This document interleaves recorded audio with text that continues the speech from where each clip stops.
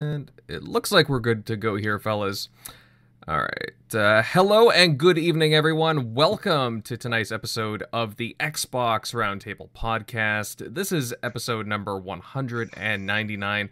Damn, getting pretty close to that magical 200 number there. Whew, we gotta celebrate, fellas.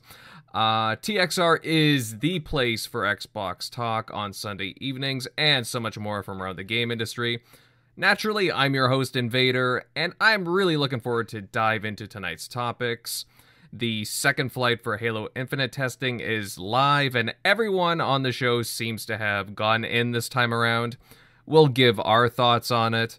Also, there was a surprise announcement from the initiative stating that Crystal Dynamic will be helping out with Perfect Dark. What's our reaction to this? Well, we will dive into all that and much, much more. However, first, let me introduce our panel for the evening.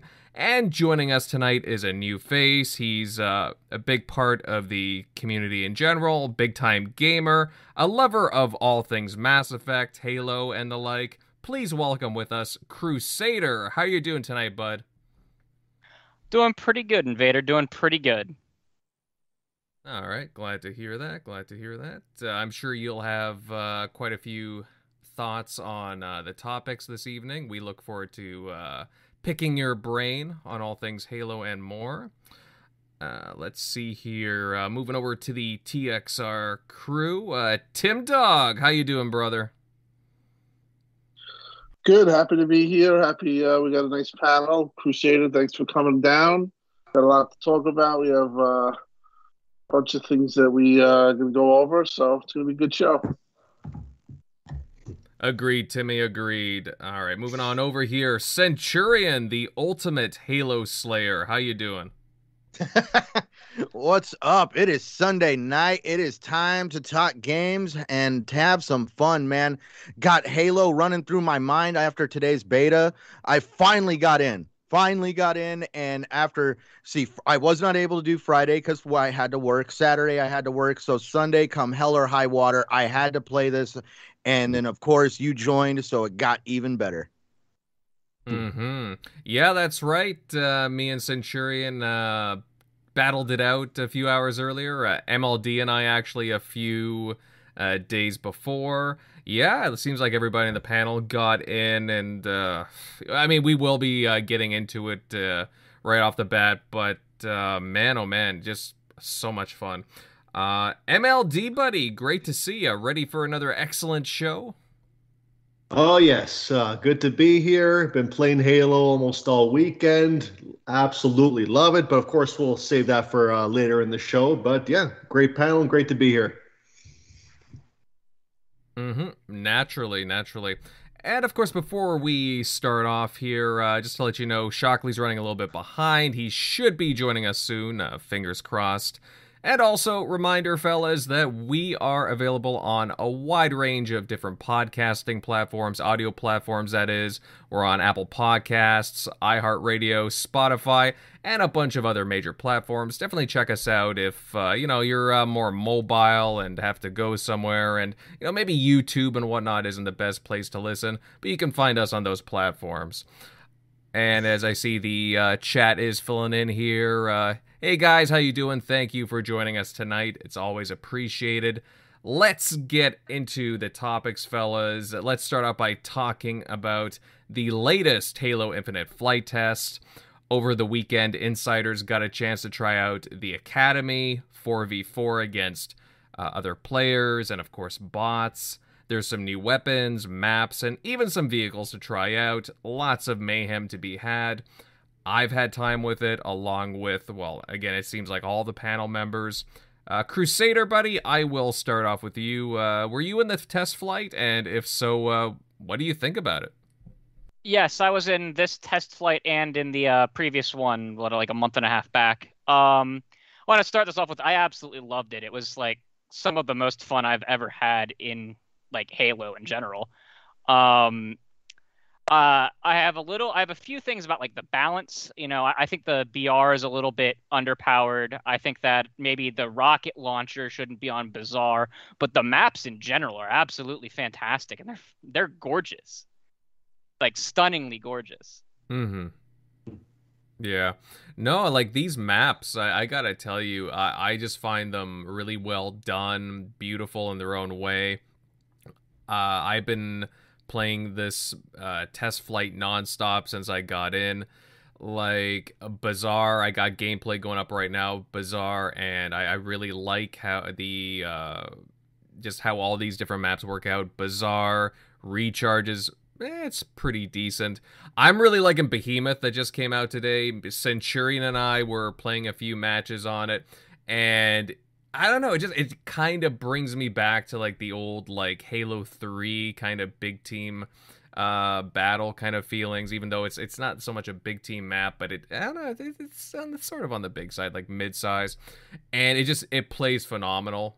Like, I just, no word of a lie, lots and lots of fun. I could see that being a fan favorite map for sure. The big thing about Behemoth that I really liked, and it actually solved a concern of mine, was that there are actual multiple power weapon spawns on it, more than just one. That was one concern with the 3 previous maps, was that they only had like one power weapon. They had the power like overshields and stuff, but there's more than one place you have to contest on the map if you want full control. Mm-hmm, totally. And again, we get to try out all these new weapons. Are there any weapons that really stuck out to you so far during the test flights? So this is gonna sound lame, but I love that the AR is actually fantastic. It's rare in Halo that the AR feels this good to use, and I do absolutely love it. All right. That's fair. That's fair. I mean, I enjoyed it too. I mean, I think I've heard some different reactions about it. What do you think about the sidekick pistol? I've heard a lot about it. I think that in comparison to the battle rifle, it might be a little too strong, but I don't think that it's the sidekick's fault. I think it's more that the battle rifle has way too high of a kill time. It takes way too many bullets to actually kill someone even at like its intended range. Then you're just better off using almost anything else.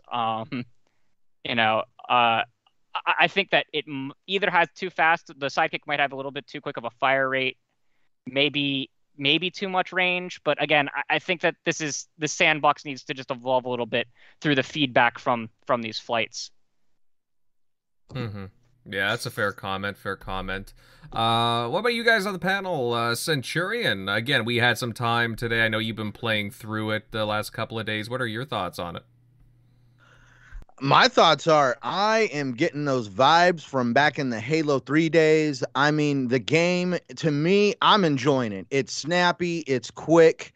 It definitely has those Halo vibes that I love, of just running around aggressively, getting in people's faces, backing them into a corner, and then just decking them into the jaw to the floor. Good old times playing Halo. What can I say? I enjoy leaping off of buildings and sticking grenades to people, just mowing them down, getting them from behind. I was never a big fan of the Gears 5 multiplayer. I'll be truthful on that. I couldn't ever get the idea of wall bouncing and just running around constantly with the shotgun. For me, with Halo, I just love the variety. You have people running around with rocket launchers, plasma pistols, whatever they can get their hands on, the gravity hammer. I had an absolute blast. I mean, I haven't had, at least in my opinion, I haven't had that much fun playing a Halo game actually since Halo 3. And I've played Halo 4. I've played a little bit of the multiplayer on Halo 5 and in the Master Chief Collection. But I'll be honest, I really have those vibes that I got when I was like way younger, just ready to play some Halo 3 on the Xbox 360. Mm-hmm. Yeah. Like, again, I gotta give credit where it's due. 343 have, again, this is just a test flight, but they've done a really excellent job with the performance from the weapons. The maps seem extremely more interesting and well thought out. Again, like, even just going back to some of the new weapons, the pulse carbine, it's like they seem to be addressing certain areas of the sandbox, like adding in weapons that, again, are like where There wasn't really much in like certain weapon ranges beforehand. The pulse carbine is very interesting. You look at the heat wave. Oh, there's a bit of an echo. Not sure whose end that's at. I'm on. Yeah, sorry. I just hear myself talking in the background. Let's see here. Yeah, the heat wave, the Promethean weapon where the shots bounce off the walls. I really, really like that weapon that you can. Again, it's more precise. You can like do more with it, just like bounce it off the walls. Just very cool overall. I liked how they were really also open. Because like a lot of betas, I'll be up front. I've played some betas where it's very rudimentary. All the features are grayed out. Everything is shut down. They're allowing you into the store. They're letting you see what things would look like in the store. They even give you the currency for the store so you can go in there and even grab cosmetic items to kind of see what that whole experience is like. It was actually the first time I've ever seen a game actually let you see the store in beta. Yeah, that's true. Like, I'll admit, like, yeah, you're right, Centurion. It is kind of cool to like test out the battle pass and how that works, because there's going to be a lot of questions at launch. You know how that's going to work out, right? But like we were talking about, what you mentioned was the menu system using that battle pass, and kind of, I hope we both agreed that we do hope that they've create a much more fluid system, because I think the word we chose was like kind of clunky, because I actually had to search around, because when you get the XP boosts, you have to like search around, and then finally I found out how to do it. You go into the battle pass, and the only way is you look down in the corner of the screen. It says hit Y to go into consumables, and that was the only place I could find the consumables marker. Yeah, even just like going to your Spartan and switching out the different, just the different customization aspects to it, I found was a little more like maybe intrusive, and like you were saying, a little more clunkier than I would have liked. I kind of preferred how previous Halos handled the customization better. Again, guys, there's a couple of months until the game launches, so maybe they can smooth that out more. I would like to see that. But otherwise, I mean, the game itself is... I am having just too much fun, even playing around with these new abilities. Again, I in the chat, they're talking about the grapple shot. I've been swinging around a bit, guys. Actually, to be honest, I need to get more acquainted with some of these new abilities, because I'm just focused. There's so much other stuff to focus on. All this, like, whether it be the new terrain, like the maps, or the new weapons, just to get acclimatized to all the new stuff that's added to Halo. So I definitely got to play more around with like the grapple shot and whatnot. But there's a lot of different... there's more to do. There's more options to do on the battlefield, to say the least. Tim Buddy, have you had a chance to dabble in the Insider? No, I actually had I had signed up, but I didn't verify my email, and I only did that after the 13th, so I didn't make it. But what I could say is I've been following it actively through the community and through forums, and it's pretty safe to say that it's been an absolute hit in the community. A lot of people saying really good things about it. One of the things that I've seen that I thought was really cool was the grapple. I saw the Spider-Man where he was playing it like he looked like he was Spider-Man. He was flying around the map with the grapple. Also, you can block rockets.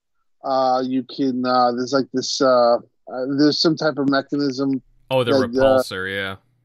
Yeah, the repulsor, which is really cool. Listen, and the screenshots of the textures and everything about the game is the graphics look amazing. It looks like the stability. It looks like 100 almost. I heard almost locked 120 frames per second, and that's from a 1440p reconstruction up to 4K. 4K 60s flawless. Series S is doing well. I heard even the Xbox One versions are much better. I'm waiting for a Digital Foundry to do their their analysis. I mean, they were quick to do it on the first one, and let's be honest, the first one, everyone was really pleased with the graphics and everything, but this one came out and it's more improved. And with 2 months and whatever, 2 weeks to go, that bodes well for just overall the game. I honestly feel that when they show the campaign, we're going to be very impressed. I think they're going to show it with ray tracing and ready to go. Just wait. I just like I said when we talked about that when they showed it off at uh, not E3, the other one, whatever that show is called. Gamescom? Yeah, Gamescom. That they were holding it off to show it off at its last possible moment, and you could see the time, even the time between 2 weeks of this flight. The graphics are getting better and better. I think the Xbox is a huge hit on their hands. I think that they're hitting the market. This game is hitting the market at the right time. I think you can cut into the users that Call of Duty usually gets. And I think this game is going to be super duper popular. Like we always thought, Halo was always popular, but I think that it can really get back to return to its form. And just very happy for 343. A lot of people, had a lot to say about 343. Fire this person, get rid of this. They suck. They're really showing how talented of a studio they are. We're having more fun with this flight than they are with releases of games. I mean, it's crazy, and it's all over the internet, and I can't wait to get to try it myself. I've actively been following, reading comments. People have complaints about the radar. People have complaints about certain things. PC performance seems to have gotten a lot better, but it's still not there. A lot of people are still getting locked out because of their setups and stuff like that. They're looking into all that stuff and they're fixing it. But I have to say, the Return of the King is looking like it's coming back, and just very happy overall about the impressions and the way this is going.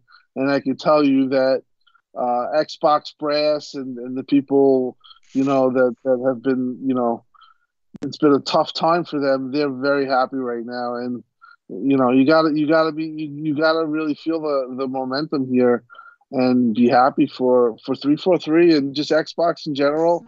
I think that this is gonna own December, own the holiday. Mm-hmm. Yeah, it's amazing the turnaround, Tim, with the whole graphics debate, because people are just constantly posting pictures of the textures, like even just like pictures of like the walls and the ground, of like pictures of mud and grass, and people are just like mesmerized of the environment because 343 have done such a good job with the presentation and the graphics of the game. It really blows your mind considering where we came from back at the original reveal, and now what are the haters gonna say, right? Nothing, because the game looks fantastic. But again, like, yeah, I mean, yeah, go ahead. At the end of the day, the haters and people are getting mad at people because they're looking at textures and they're trying to make fun of them, and then they're getting owned because they showed that they previously had complimented textures and showed screenshots of it. The attention to detail and really the texture work that you've seen on the internet and some of the pictures and stills are really impressive, man. I just don't understand how this, I guess it's just I don't think a lot of people understand how a developmental process is. And I think we all draw a lot of conclusions. And I think that it must be frustrating for developers because we act like we know so much, but we know very little.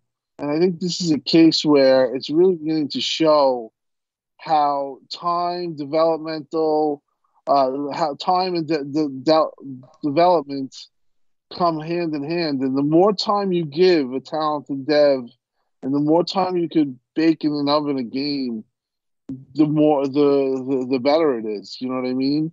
And it's just awesome. It's great to see, and I can't wait to see the campaign. That's the real thing for me personally. I mean, I like the multiplayer. I stink at it, but the campaign is where it's at for me. And I do think that after a lot of time thinking that they wouldn't hit it, I do think that they're going to show something that's going to really impress us. Mm-hmm. Yeah, and yeah, I gotta say, like, I've been loving my time with the game, Tim, but I know, what was it, the time that me and General MLD were playing a couple of nights ago, we threw together like 4 or 5 games, and I think it was kind of rough for like the first 3 games, because there was so many, like, there was just so many people that were much better at the game already, but yeah, we held our own there towards the end. MLD buddy, speaking of which, how have you been enjoying your time with the game? What are your thoughts with this flight? Well, I'd say the highlight for me is the movement.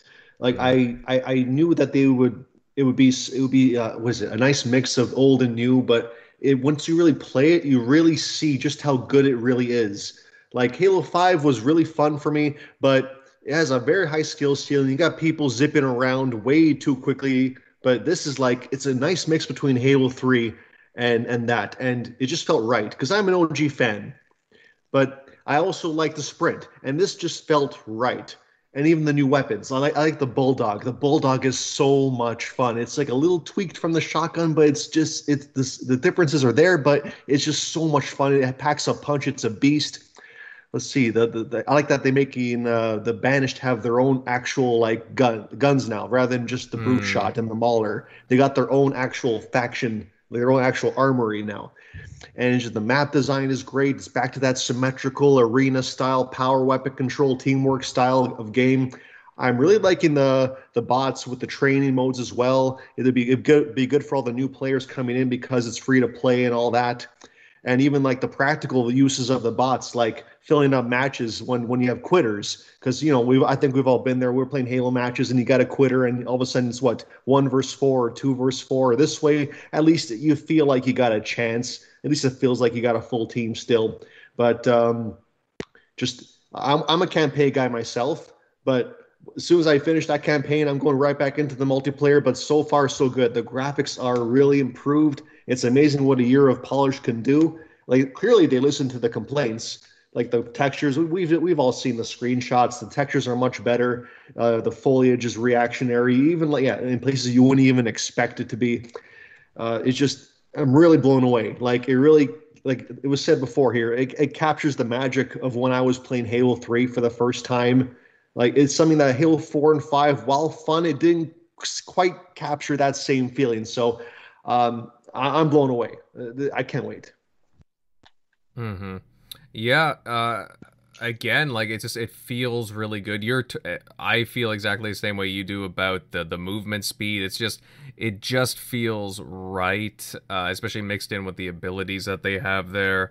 And again, like as much as like I love the gameplay itself, but a lot of these maps I just want to like take a look at even like and just like look at the vistas, like the map, the gameplay that we're on with the gameplay right now, Behemoth.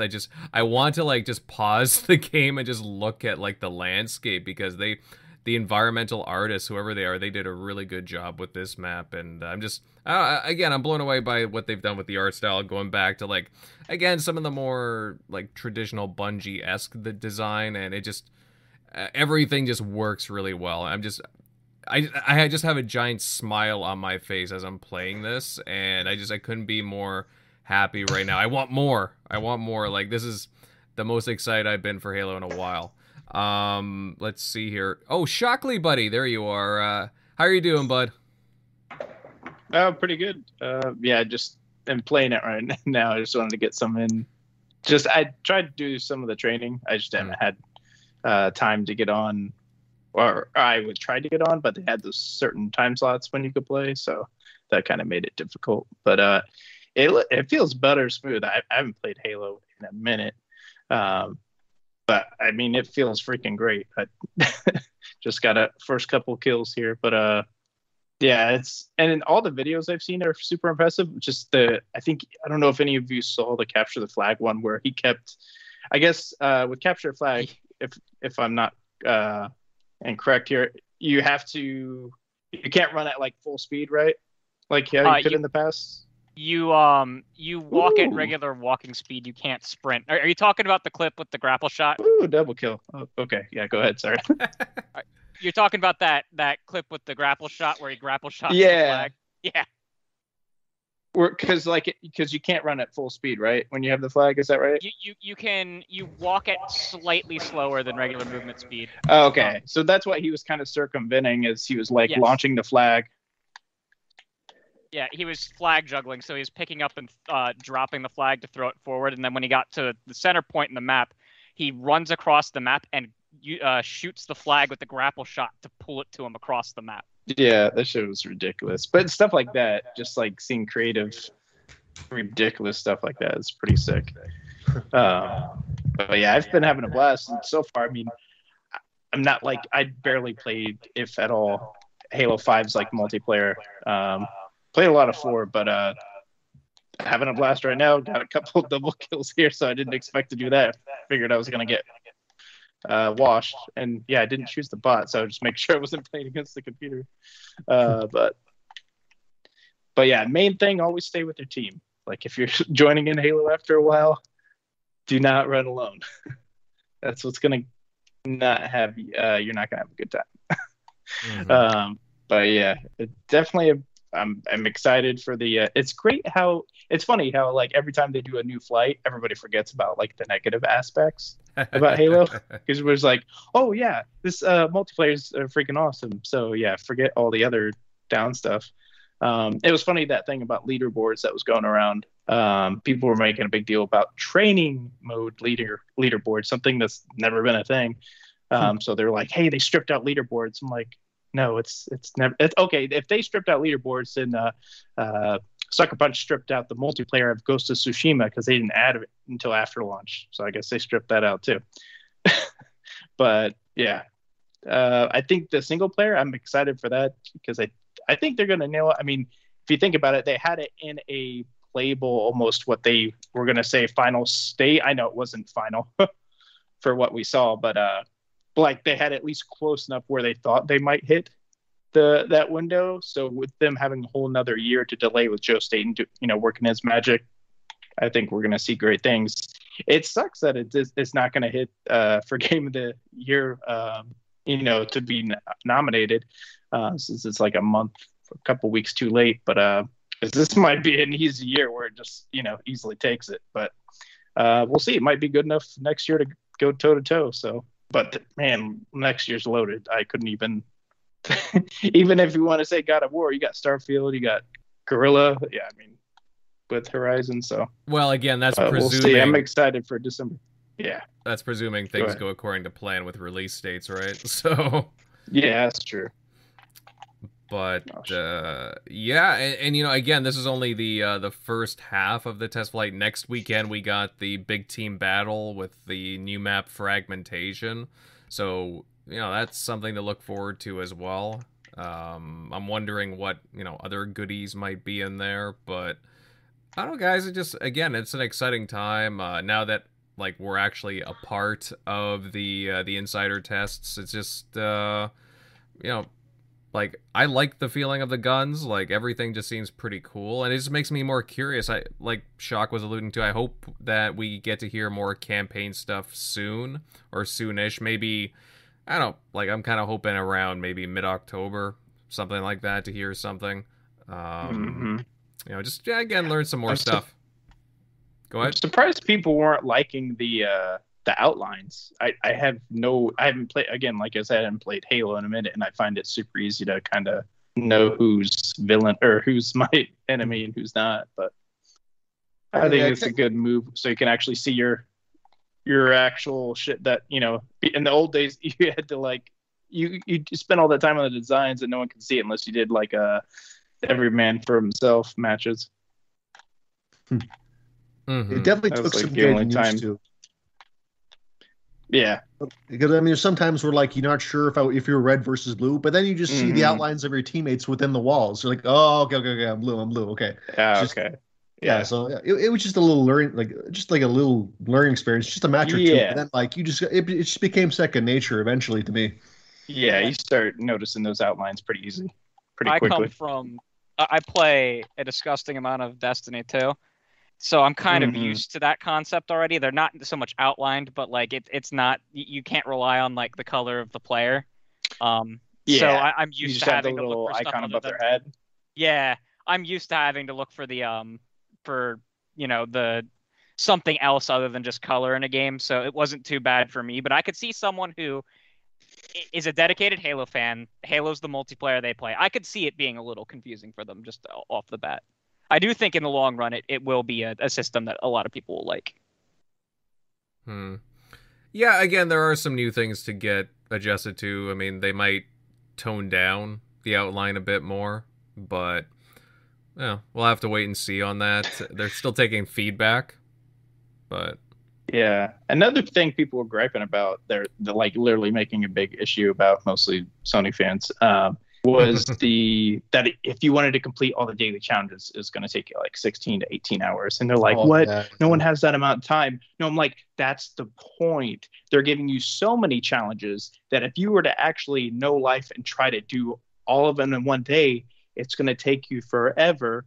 Because there's so many, like it's not like they're just giving you like 5, and to do those 5 challenges is going to take you 18 hours. Like, so I mean, would you rather than just give you like 2 or 5 challenges and then you're done for the day and then you earn nothing? So it's like I think they're gonna you're gonna earn not XP, but you're gonna keep earning XP towards the battle pass by constantly doing those challenges. So to second what Shockley's talking about, I could like with Rainbow Six Siege, you get 3 daily challenges, and sometimes they are so BS, and you're just like, well, I ain't getting no XP today.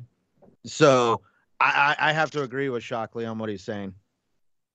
It's more than that, though. A lot of people were making a big deal that no matter how much you could play and play and play, but you'll get 0 XP unless you went really out of your comfort zone to get this challenge completed.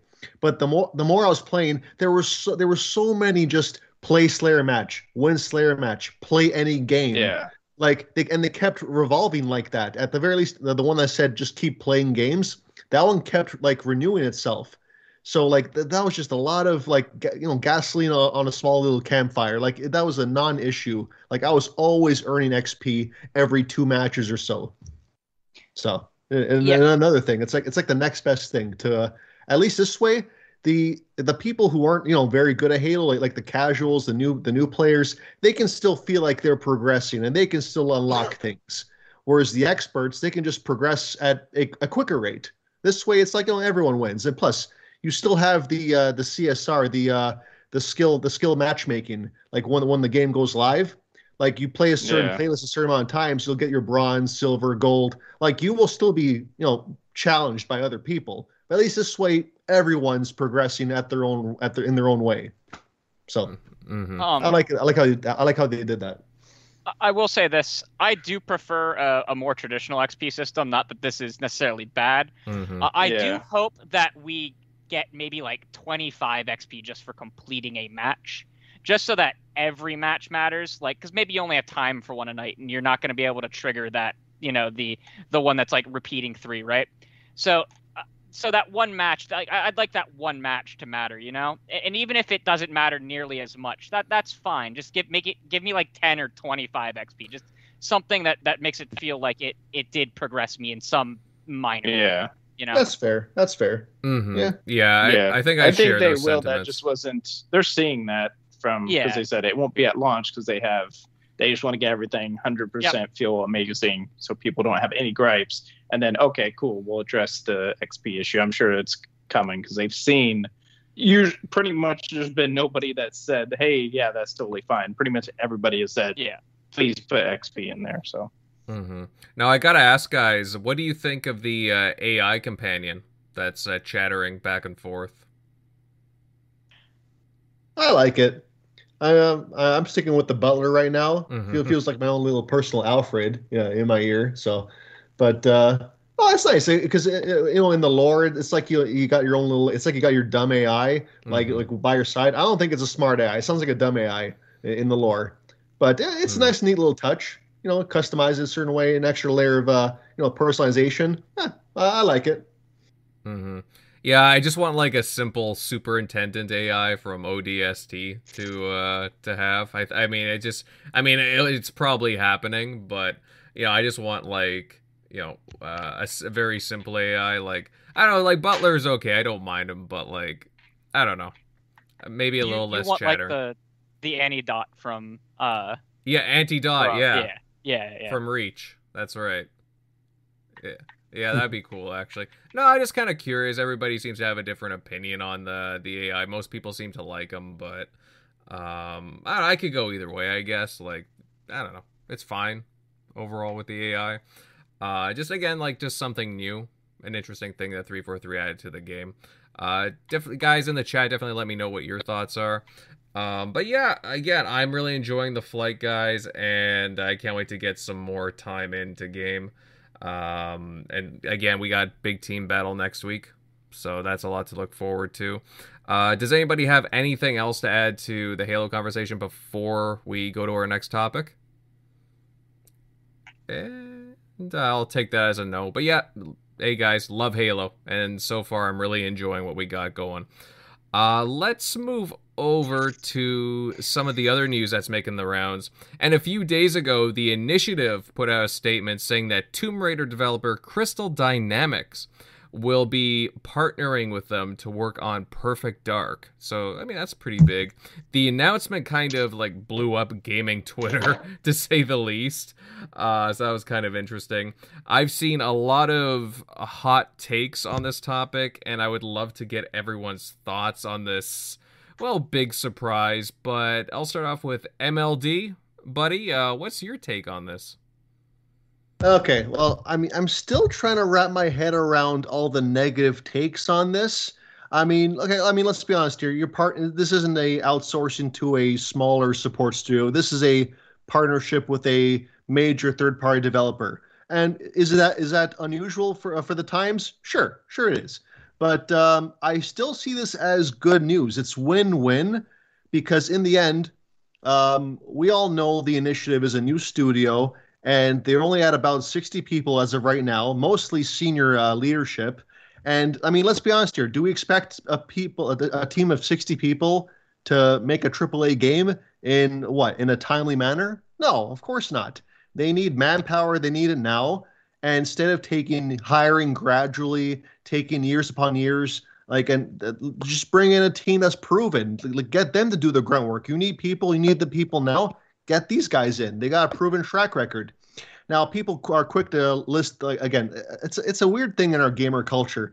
Like when we talk about Bethesda, they always list the last game they made, Fallout 76, and they ignore everything before that. Same thing here. They bring up Crystal Dynamics making the Avengers game, but they completely ignore the Tomb Raider trilogy. And that is like what you really should be comparing it to, because this ain't no live service game. Like this is going to be like a AAA single player experience at the very least. So I more compare it to Tomb Raider, which were all great games. But it's more than that. Like the other negative thing is that because it's Crystal Dynamics making the game now, or at least making the game in part, apparently now it's not the Initiative's game anymore. It's Crystal Dynamics' game, which is like I don't get the logic behind that. It's still the Initiative's vision. It's their game. They will basically dictate how they want the game to be made, and Crystal Dynamics they're just doing the heavy lifting. But essentially, it's still an Xbox game. It's still their vision. So I think people are just reaching here, and then also people are reacting to this. Xbox fans online are reacting to this to the negative narratives. Like people list how Last of Us 2 had help from as much as 14 studios. Don't quote me on that. But apparently Last of Us 2 had a lot of outsourcing and crickets on that. But this is somehow bad because, I don't know, but it's a win. This means, in the end, to make this as simple as possible, I think this is good news. Because in the end, we get this game quicker. Microsoft, they don't want this game to take years upon years upon years. Because, again, only 60 people. This means that the game will come out faster. Instead of hiring randoms and unknowns, you got a proven developer. So I'm actually hyped up for this. It just means we'll play this game a lot sooner than expected. So, yeah, that's my take. Overall, good news. Mm-hmm. Yeah, it's also what they stated from their get-go. What they wanted to do is stay small, agile, and it seems like they might be targeting at like, hey, we're gonna, brainstorm, lay out our vision for the game, the world of the game, kind of everything we want it to be, and then we're gonna hire in, because it takes some, like Sony Santa Monica, like they partnered with Valkyrie to be a support studio, also supporting Halo Infinite. But the reason why they don't need as much support is because they're 3 times the size. They have way more manpower. That's not what, from the get-go, the initiative's point is to, stay small so they can easily jump from, this project. Obviously, they're going to oversee it, make sure the vision, is going to hit like how they want it. But I don't see how it's and people were saying like, hey, they should have, why are they doing it out of why don't they choose one of the other 23, 22 studios? I'm like, who would you pick over Crystal Dynamics, who actually did reboot, made actually a good Tomb Raider game? I've never wanted to play Tomb Raider in my freaking life, and I finally played a Tomb Raider game for the first time because of Crystal Dynamics, and they rebooted and made it a solid game. And they didn't even make that third one, which some people didn't like. So that was IDOS. So they made the 2 that were high pinnacle Tomb Raiders. And you should, I would say, trust the track record of, Daryl Gallagher. He's done nothing but Spitfire. He was the studio head for Deus Ex Human Revolution, which was an 89 Metacritic. Had third person, first person. That's a good setup for like Perfect Dark. It's going to use it like they did in that game. Use a lot of gadgets. Do that first person mode and part third person for some of the gadgetry, kind of like they did in Perfect Dark Zero. So that just lines up perfectly. And then he headed the next 2 Tomb Raider games and rebooted that game and actually made Lara Croft an actual good game. So who else would you pick that could actually head out of all their other studios? Crystal Dynamics did it. They rebooted, made 2 solid games, and then they got put on Avengers because that was their top top Western studio. So Square picked them. They got the license, and like not many people can even do a live service game. Like pretty much, unless you're Bungie, that's about the only team that can really land it, unless you're doing like more of a multiplayer like Halo or Battlefield. But trying to do some like action adventure live service game just really isn't hitting unless you're just Destiny. And even in Destiny's case, they've lost a lot of hardcore players, including myself, that played it religiously back in the day and can't touch it anymore. So, I don't see how it could be a bad thing. You got more talent, because Crystal Dynamics is talented, and Daryl Gallagher. This was probably set in stone way earlier when they were coming onto the project, when they were deciding what kind of studio they wanted to be, and started basically stating like, hey, we're going to be this type of studio that's going to be stay small. We're not going to get 400 plus people like a Naughty Dog. Cool. Well, who could help us maybe partner? Because some of these things are going to be set in stone. They just decide this, in the past month, more than likely, that, hey, we're going to partner with Crystal Dynamics. That's probably some stuff that's been going on for a while that they've been, setting up. And Daryl Gallagher, obviously their studio head, so a lot of familiarity there. They feel comfortable, both of them. I think it's a perfect match. So I think people are reading too much into it. It's just like going straight to doom and gloom. But yeah. I don't see how it's a bad thing. So yeah, I think you nailed it. As far as I have the same feelings as you, and I feel like the people that are doom and glooming it are the same people that just want to put negative narratives against Xbox and put Xbox down.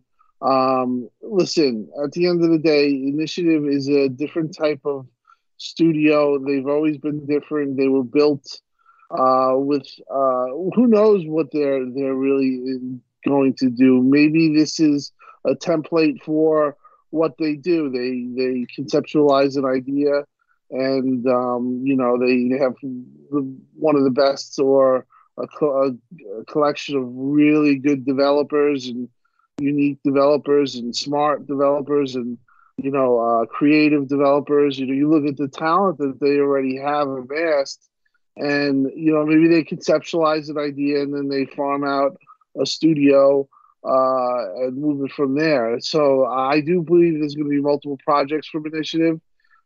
This absolutely makes a ton of sense from the fact that this is Gallagher's old team. In addition to all the talent that they have in Initiative, they had a game, Rise of the Tomb Raider, that was, I think, 87 Metacritic on Xbox. It was a success. It was a really good game. And at the end of the day, when the game comes out, if it scores 68 on Metacritic, it's going to get bastardized.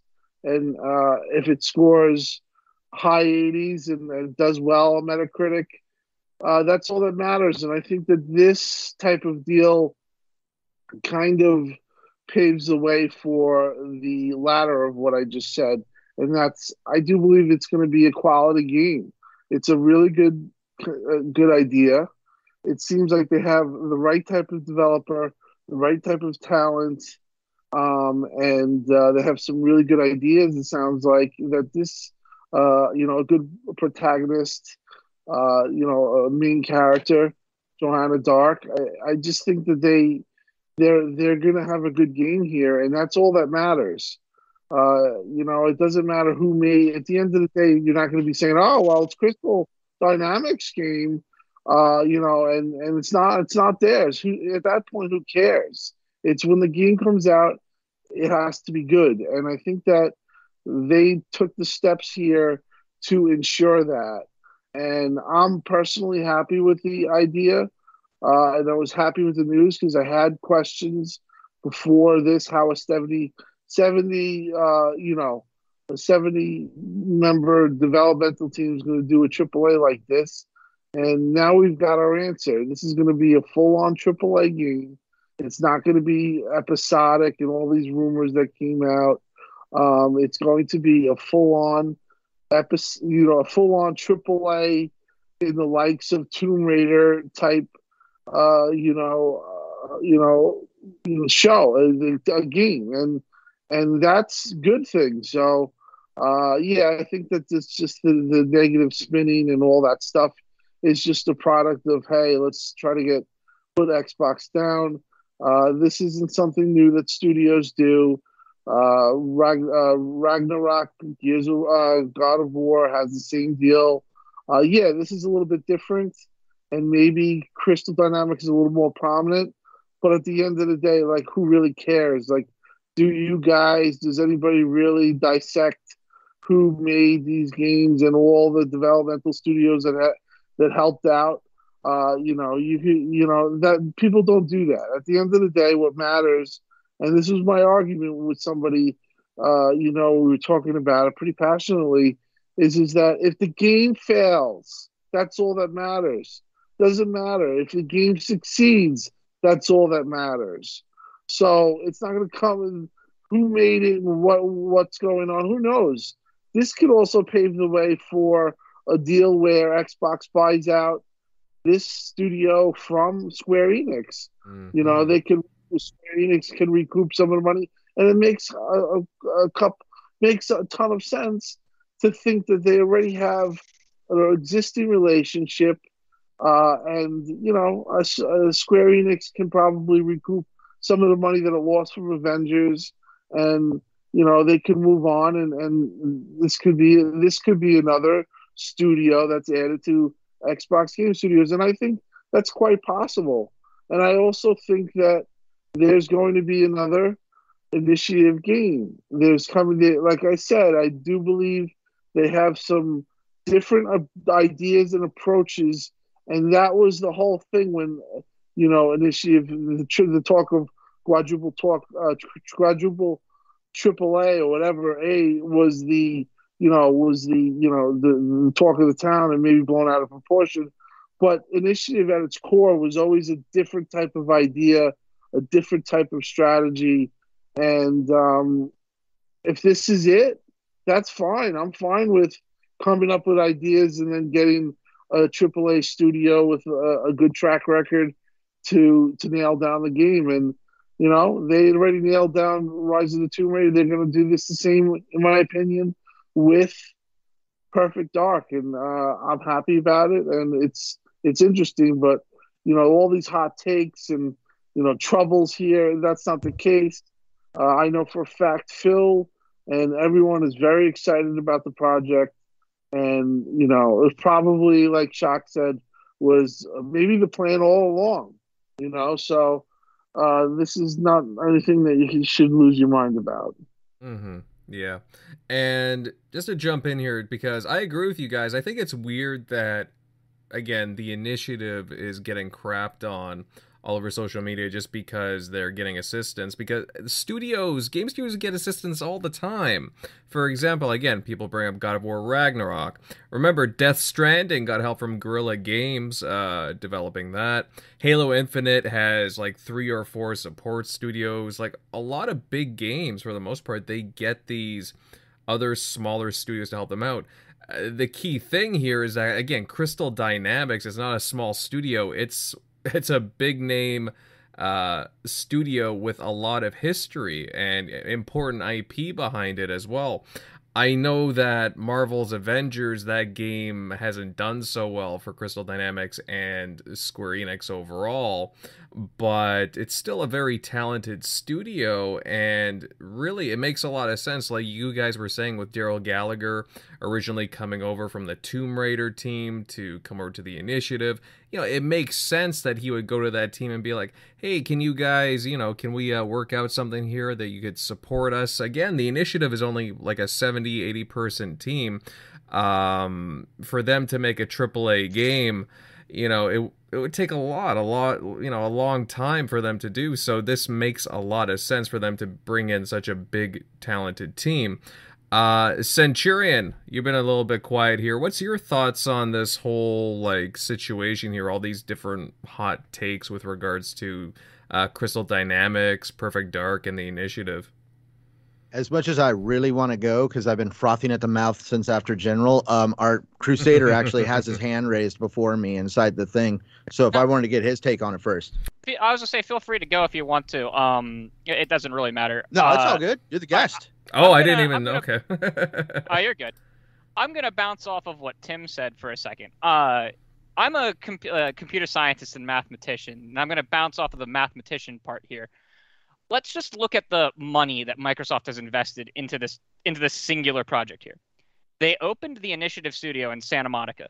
That's an expensive area to open a software development suite in, just because the cost of living is high, and there are a lot of software development just studios and things there, not just gaming, but like in general. And so you have to pay competitively to be there. And not only are they paying competitively to be there, they're trying to attract the best talent, which means that they are almost certainly paying these developers that they are pulling to this studio more than what you would normally conceive to attract them here, right? Because they have to make this attractive to get them hired. Then you look at this partnership with Crystal Dynamics, right? Because as we've said, everyone has support studios. Like even Breath of the Wild was supported by Monolith Software, the people who do Xenoblade. So they're pulling in a very attractive studio, and they have to be paying a pretty penny to Square Enix to borrow a portion of their team, because they did confirm that they're still supporting, in addition to this, they're still supporting Marvel's Avengers, and they're still supporting something new in the Tomb Raider universe. On Twitter, they said that. So Microsoft is putting a lot of money into this project. That should excite people. They're attracting fantastic developers, and they are pulling in a fantastic developer. My big question is, what's up with Square? Why did Square agree to this? That was what was weird to me. I found that the more shocking thing. Like, why is Square devoting a portion of Crystal Dynamics time to working on a Microsoft first-party project with a Microsoft team? When they could be working on their own project for Square, which is its own publisher. And I think Tim brought up a good point that not necessarily just Crystal Dynamics potentially going to Xbox, but that we've seen for a long time that Square has been disappointed in their Western division. The Last Deus Ex, the Marvel's Avengers, both of the Tomb Raiders, while they were fantastic games, Square said that they were a disappointment sales-wise, which is really shocking to me because they sold into the millions. So maybe this is a sign that Square is actually taking a look at their Western publishing division and being like, what are we going to do with this? You know, what are we going to do with these teams? Because it just seems so weird that investor call after investors call, they say that, you know, this, that, or another thing is disappointing or behind. So, you know, maybe this is a wake-up call for Square to just kind of center what they're even going to be doing with their Western division. Mm-hmm. Yeah, it's very possible. Again, Tim had brought up, you know, what are the chances of, you know, Xbox, Microsoft even acquiring, you know, the studio? I mean, it wouldn't be the first time that they would go to a publisher and acquire a studio. You can go all the way back to Xbox and Nintendo talking, and then Xbox bought Rare. Yeah. So, you know, there is some history with that. And it's not like they don't have the cash to do it. And Satya Nadella very recently had stated, you know, they're going to be very aggressive and buy more studios. I know that we get on this talk about, you know, who's Xbox going to acquire next. And there's all this acquisition talk because, again, where there's smoke, there's fire. They are going to acquire somebody and a bunch of studios. It's a matter of who, what's the likelihood. But, you know, there's a scenario here where, you know, could I see Crystal Dynamics get bought up by Xbox? Sure. I mean, to top everything off, guys, Xbox really seems to like the Tomb Raider IP as well. I mean, yep. They had the marketing for the Tomb Raider reboot, in 2012, or I think it was 2012. And then they funded Rise of the Tomb Raider back in the day. So obviously they're fans of the IP and they like Crystal Dynamics. So I don't know. There's a lot of different connecting dots here, to say the least. You know, I'm not going to say anything about necessarily who's going to acquire who, but it just looks like that Square, because Square's Eastern Division, right? Like their Final Fantasy teams and all of their Japanese teams, and they do fantastic. They're if you listen to Square's investors calls, those teams are always pulling it in. I mean, look at Final Fantasy 14 taking off. It's incredible. But you look at what they say about their Western teams, and it makes you wonder if they might piecemeal those teams off in the next 4 or 5 years. I don't think that this would be anything soon. But this really makes you wonder what their plans are for that division, if they are renting them out to another publisher and not even self-publishing a project, you know? It just makes you think. Yeah. Again, it gets the wheels, the gears in the brain kind of going there. Lots of different possibilities. And yeah, I could see the angles you're coming at for sure. You know, there is a lot to be said, a lot to be talked about on this topic, and it kind of branches out different ways. But yeah, Centurion, what's your thoughts? All right. Before we go down this road, you'll understand why. I'm shouting out the Iron Lords and Lord Cognito specifically. They did hit 10,000 yesterday over on the Iron Lords podcast. Awesome group of individuals. And I had the privilege yesterday to do a show on the Shop podcast with Lord Cognito, and he touched on this. He even wonders what's going on at Crystal Dynamics, because he almost believes that they were actually doing nothing, that this probably, I don't know if this he believes, but he alluded to the idea of they could have been doing absolutely nothing. And because of Daryl Gallagher being who he is, used to be at Crystal Dynamics, has friends over there, ties, knew they were doing nothing. So, hey, they're the initiative. They got Microsoft backing them. They probably reached out.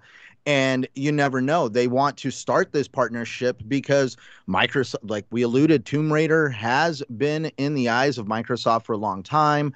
They've enjoyed growing the franchise. They did a custom Tomb Raider console for the last Tomb Raider game that came out. Now, it was like there was only like, 4 or 5 of them made, and they raffled them off. But, I mean, it was a really good-looking console.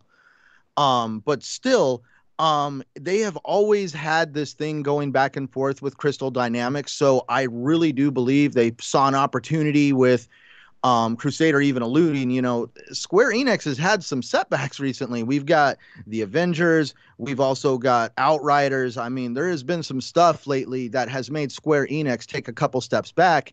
And you never know. They may have had Crystal Dynamics up on the shelf and somebody decided to basically rent them out. I'm excited for it. It could lead into an awesome, awesome thing in the future. We could see an acquisition.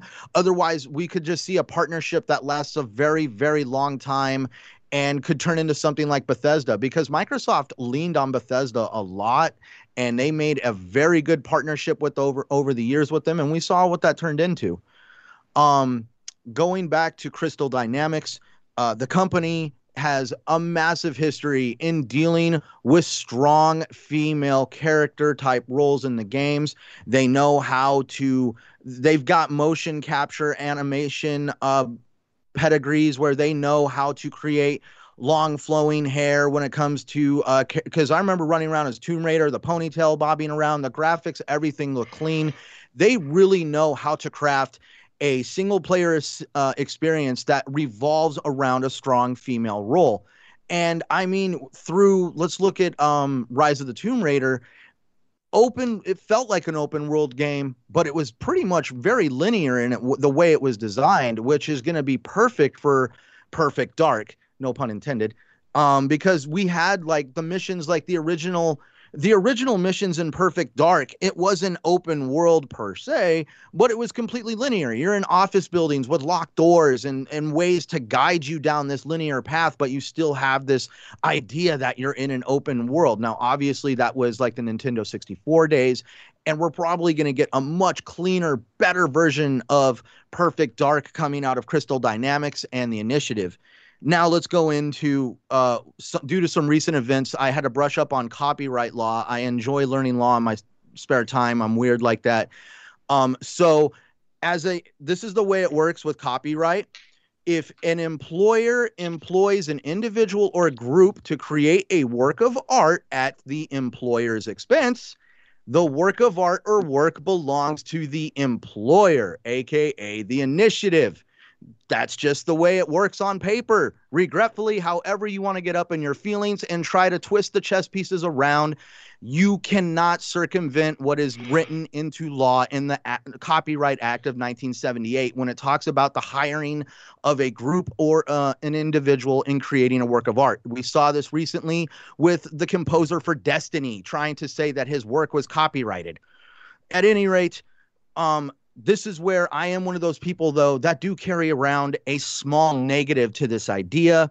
We are talking about Crystal Dynamics, the one company who came out and wrote a BS apology letter for Rise of the Tomb Raider being a one-year exclusive. Everybody and their grandmother got up in their arms, cried about it being exclusive, this, that, and the other, to where Crystal Dynamics had to come out and basically write an apology letter and publicly let everybody know that the game was going to be exclusive. Have we seen this with the Spider-Man character? Nope, Sony didn't apologize for that. Have we seen this with Final Fantasy? Nope, Square Enix hasn't apologized for that. The list could go on. Crystal Dynamics is still one of the few companies that has come out and, in my opinion, kind of bit me on the hand, because all of a sudden I feel like, how is it that they had to apologize for a game being exclusive? Yeah, it's weird. Go ahead. Who was that? I mean, Pete Hines apologized for the thing. I mean, I think they're just kind of Pete Hines and Aaron Greenberg have both made apology letters for people for Starfield and Bethesda, and it basically beat around the bush saying, get the F over it. Like, that was their apology from them. But literally, like Crystal Dynamics, it was a literally typed out letter that made it to the internet. This guy wrote a heartfelt, emotional apology, letting everybody know how sorry he was and how disappointed everybody is that Microsoft got 1-year exclusivity to a game that they personally funded. Mm-hmm. Yeah, well, I mean, it shouldn't be too sad because, like, it may have not got the green light since Square wasn't, I guess, I don't know, somehow Square wasn't happy with the sales with the first game. So they wanted Microsoft. They were like, Microsoft's going to pay for all the funding for the Xbox 360, Xbox One copies. Cool. So yeah, I don't know. that's the only negative connotation I carry around with me.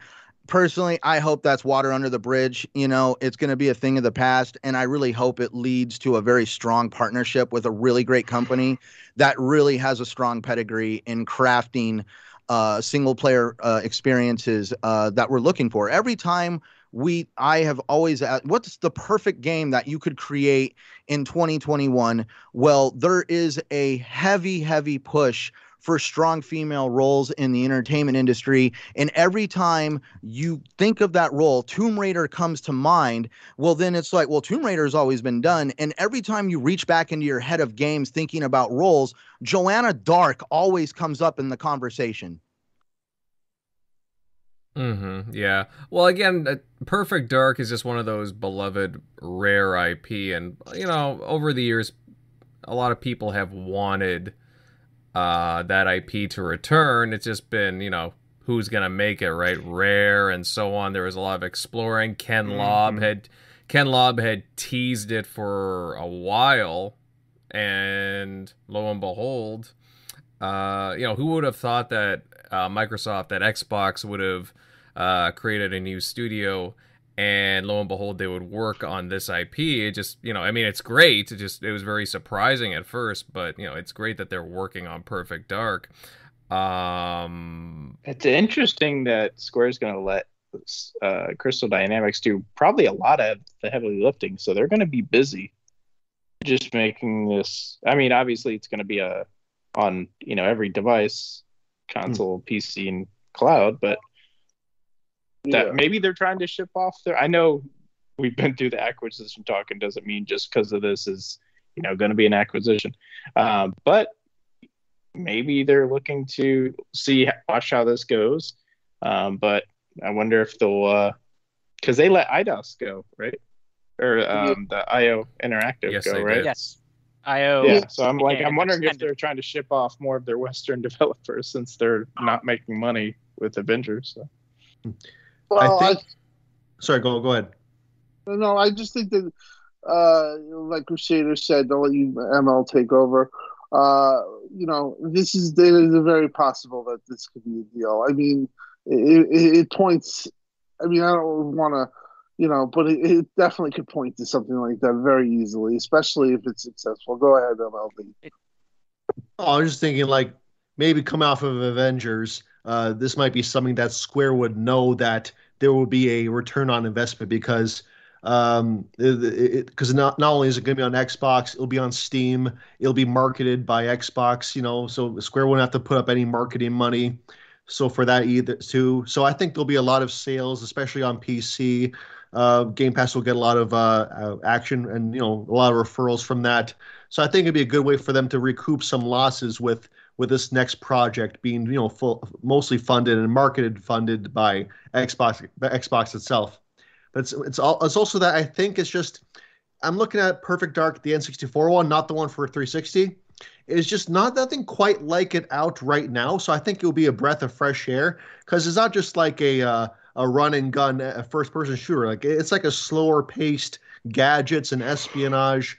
Like, when was the last time we had like a new Splinter Cell game?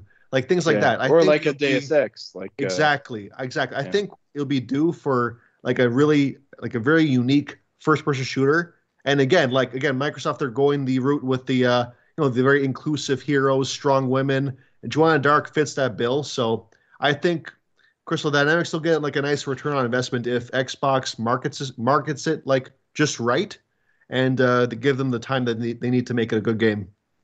Yeah. Whoever brought up IOI, that's actually a great point. This could also be a signal that Crystal Dynamics is attempting to move to a more independent situation.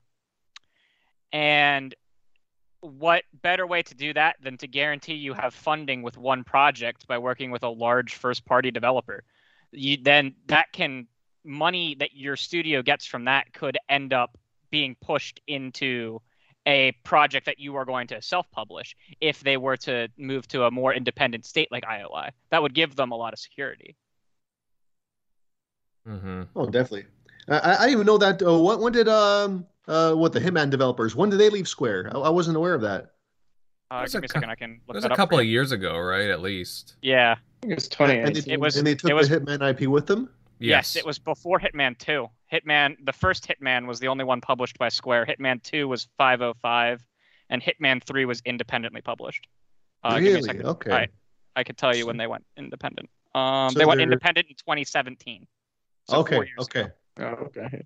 Mhm. So it's not out of the realm of possibility that they could take Tomb Raider with them if they were to go independent.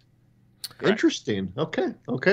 It's very possible, or that Tomb Raider and possibly whatever other IP they've worked on in the past. But that would be, that's an interesting situation there, an interesting scenario. Good thoughts there, guys. But yeah, we'll see how all this turns out. It's just, again, it's interesting that the initiative decided to partner with Crystal Dynamics, and there's a lot to look forward to with this, and I'm excited for Perfect Dark even more so because, again, this is a very capable team that they have on the game. But before we move on, guys, anything else to add to this talk? I'll take that as a no. So, okay, let's move on, guys. And, actually, before we move on, guys in the chat, if, you like our banter so far, then remember to drop a like and share this out. And don't forget to sub to the channel. We would greatly appreciate it. All you guys freaking rock in the chat, by the way. Moving on, guys. Let's talk some Nintendo. They recently had their latest Direct showcase. There were a bunch of different announcements and updates. We got a new 3D Kirby game, a cloud version of Dying Light 2, which is kind of interesting, more Metroid Dread, and a surprise Nintendo Switch Online expansion that has been getting a lot of talk. Now, let's see here. To kick things off, Eric Shockley, buddy, what do you think of what Nintendo showed? Any standout announcements, reveals? I would say probably the biggest reveal, just because I'm just glad it wasn't just adding, hey, we're adding Game Boy Color to the Nintendo Online, but was adding the not only N64 but Sega Genesis. So I think that was pretty cool. Also seeing Banjo in there, wasn't expecting that. So I wonder if that's going to be more rare games or if they just did Banjo because Banjo's on Smash. But we'll see. I'm just wondering how the emulation is going to go because N64 emulations notoriously not super easy to do. I'm surprised there wasn't Wave Race in there. I'm guessing if they do put it in there, they'll probably have to take out the Kawasaki names and stuff with some of the licensing issues. But I'm excited for the multiplayer aspect for it. That'd be the only reason that I don't see this as possibly a complete ripoff of them adding charging more with the expansion pack. Is if I can play Mario Tennis 64 online, that's going to be sick. And some of those other experiences would be pretty awesome. But otherwise, the Kirby I was excited for. I didn't buy the Star Allies. That I knew that one was super shallow game that they tried to pass off for $60. At least the Rainbow Curse one on the Wii U was only $40, and it had at least that was a cool game, but it knew its price. But I'm excited to see where that goes. Definitely excited for the Metroid Dread that's going to be hot this in October, and then also the Mario Party, the actual Mario Party game they should have made. Whatever they charged $60 for. I'm glad I didn't buy that last one.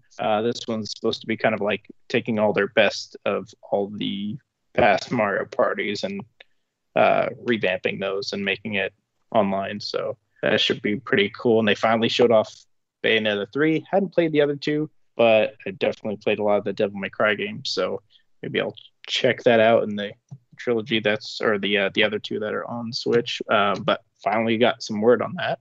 No word on any Metroid Prime 4.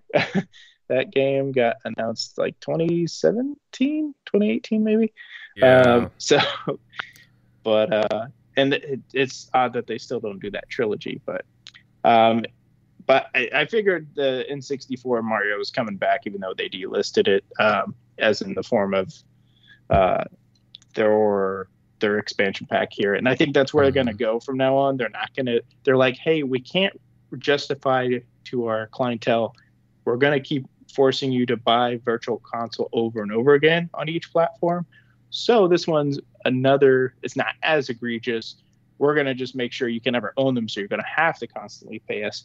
But at least we're not making you feel like you're rebuying, Mario 64 for the 10th time. Each console iteration, they're just going to probably just keep this rollout and just have you looped in and have no chance of buying it. Well, I guess in that case you could with the All-Stars, that one game. But otherwise, and then oh my God, the biggest part that's the most egregious with them, and they can get away with it, is the controllers that they're trying to sell. Yeah. The N64 one, maybe not as bad. I'm hoping it has Rumble in there, even though I know it has the shape at the end where it looks like you could put a Rumble pack in it. But I didn't see totally the back of it. But it better have Rumble for $50. But the Sega Genesis one, here's how they completely rip off. Not only are they charging $50 for that controller, if you buy the one, they're not selling it to the States or probably anywhere, I think, outside of Japan.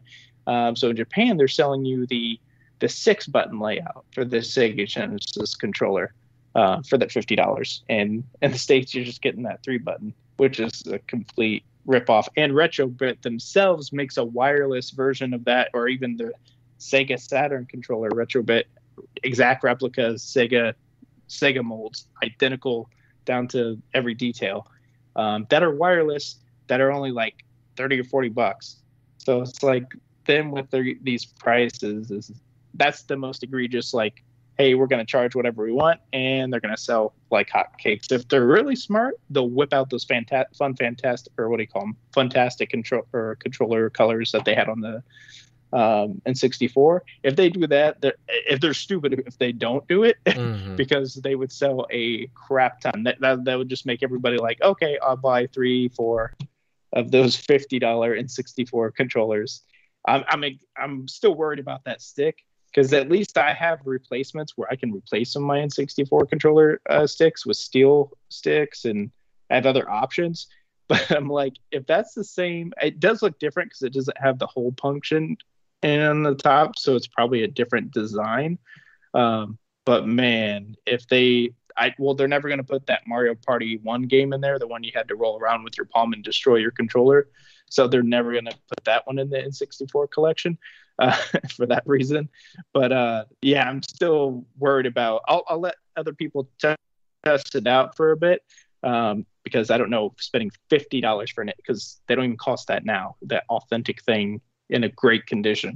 So that's what I'm worried about. Of like, hey, if I spend $50, is that stick going to just like get easily worn down over time? So overall, a decent show. It sucks that they didn't show off the Smash. I guess it's going to be later screen, but either way, it was weird they had KOTOR in there. They just had just the one KOTOR. I think it's just the mobile version, I believe. But yeah, it looks pretty rough.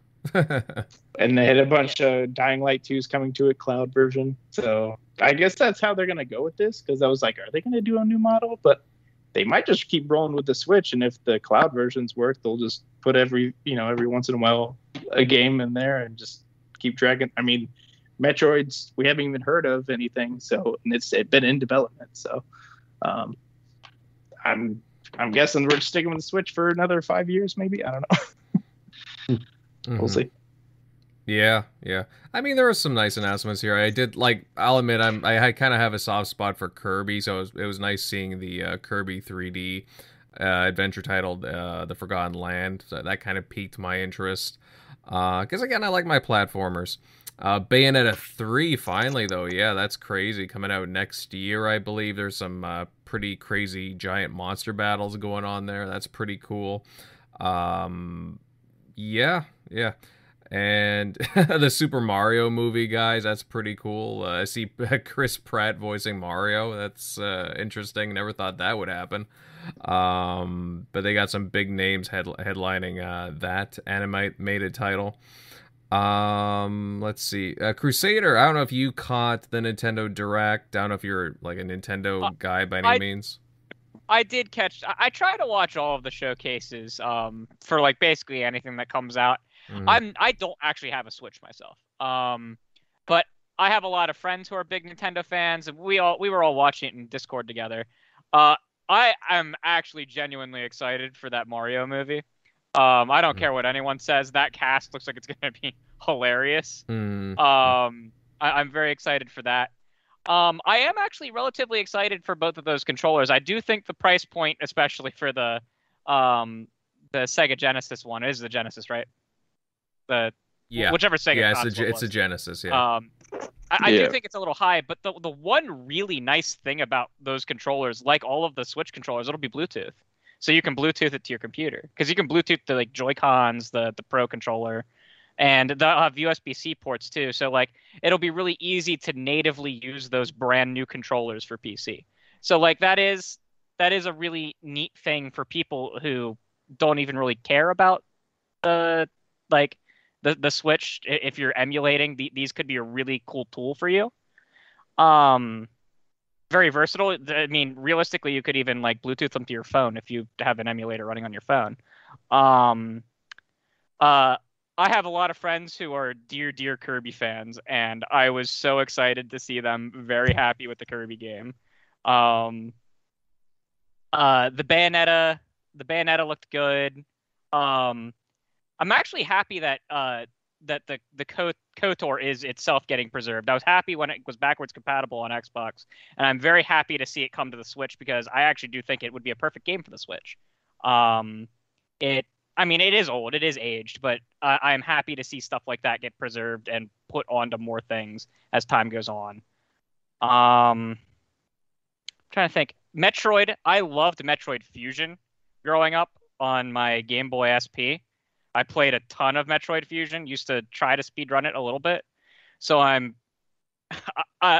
may end up getting a Switch very soon here to play Metroid Dread, just because it's the sequel that has taken, 20 years to come? A stupid amount of time that puts Elder Scrolls fans to shame. Yeah. So I am considering getting a Switch just for that game. So it looks very fun. Yeah, totally. Now, go ahead, MLD. Go ahead. Oh, sorry. I was going to put my 2 cents in. Like I looked at the recap of this, looking at it through the lens of like an Xbox fan here, but a few things did stand out to me. Like Sega putting their back catalog on gaming publishers' marketplaces now. That was intriguing to me. I'm thinking that might be we might see more of that with other brands, like even Xbox with the Sega's back catalog. But just think about that. N64 having their games being online. Am I understanding that correctly? Yep. See that I was surprised. I didn't think Nintendo had it in them. I mean, we all know Nintendo's online infrastructure is like years behind Xbox and PlayStation's, but putting online multiplayer on, like, personally my own childhood like kind of classics, like that's like really really intriguing right there. And even Banjo being on there, which makes me think like Xbox and Nintendo, they're being a little bit more cozy. It's funny, Xbox, they keep giving Nintendo these things, but Nintendo doesn't give them anything back in return. But I'm hoping that this fosters a closer relationship. I mean, if Xbox keeps allowing these things, maybe we'll see some fruit from that in the future. But overall, though, it seemed like a pretty overall good show if you're into Nintendo. And I think the N64 thing, that is personally very tempting for me. So they really good on them for doing that. Yeah, actually, Tim, I was kind of curious on your opinion of this, because as MLD was saying, Banjo-Kazooie, the N64 version, is a part of the N64 titles, and Rare are very vocal about it. They're very happy to see it, as well as Aaron Greenberg and so on. Do you think that we could see more older Rare N64 titles make their way onto this Nintendo service? I mean, it's possible. Depends on what kind of kickback Xbox was going to get. I think there was a time when Reggie was a part of Nintendo that maybe Game Pass on Switch was considered. I do think that is not the case anymore. But yeah, I think that I mean, listen, a lot of people say, well, why does Xbox lend itself to competitors and then get no kickback? And I understand that sentiment in a way. Like, if they are gonna, give way to their IP, I would think that maybe they should try to get some type of kickback. That's my personal opinion. But yeah, I think that Phil's relationship with Nintendo is very good. So it is definitely possible. It just has to make sense. You know what I mean? And at the end of the day, Banjo, I guess it's not a big deal. I mean, Phil's always said it doesn't matter where your games go, but exclusivity does matter. We know that, and I don't think it really matters here. It's not hurting the Xbox. It's kind of pushing Banjo his status even higher. But for me, I'd just be happy if Xbox would announce a Banjo game. So I kind of want Xbox to have these old rare IPs and then kind of bring them onto Xbox and renew them again. So that's as an Xbox fan, that's my take. I'm not really concerned about lending the IPs out. I don't really care about it, but I do kind of I'd love to see a Banjo on Xbox. I think it makes too much sense. And I've said that to people at Xbox. It's just, I think that they're a little blind by this. They should, I mean, I don't think Conquer I hear is out, but I mean, Conquer, but Banjo and stuff like that, that's no brainers. Those games are fun games that kids like, and I like even myself. I think I would enjoy a new Banjo, and it just makes sense. It's not really hard to get. They could get a studio, or they could easily get Global Studio, or even have Rare work on it itself. I mean, Sea of Thieves has been worked on for a long time. So if Rare was open to it, I think that it would be a good idea. That's my personal take, but yeah, I do think it's possible that you could see more of these type of collaborations. I just think it would have been a lot more if it was Reggie still at the helm, because I think that he would have kicked back a little to Xbox. If I can jump in real quick, one thing that we have to remember about these N64 games that are coming is they're essentially just the original ROM being emulated. There's almost no work going in. So this is almost assuredly Microsoft's getting some money as a kickback from, because they own the IPs, they own the rights to the ROMs and stuff like that. But I would almost assume that no work is being put in on anyone on their side's work. Like, it is just Nintendo wants these ROMs that were already created for an old Nintendo system. So likely this is just kind of a free revenue a free revenue stream for Microsoft from these already created things that were already on Nintendo systems. It's not quite like Ori or anything like that. It's just, it already exists. It already happened. Why not just give it to them and bring in some revenue for the division that we wouldn't be getting otherwise, Mm-hmm. Yeah, I understand. I totally understand what you mean. It's not like this property. Again, it was already an N64 game to begin with, right? So there's really everything's already there. Originally, it was a Nintendo property. Then it went to Xbox because Xbox bought Rare.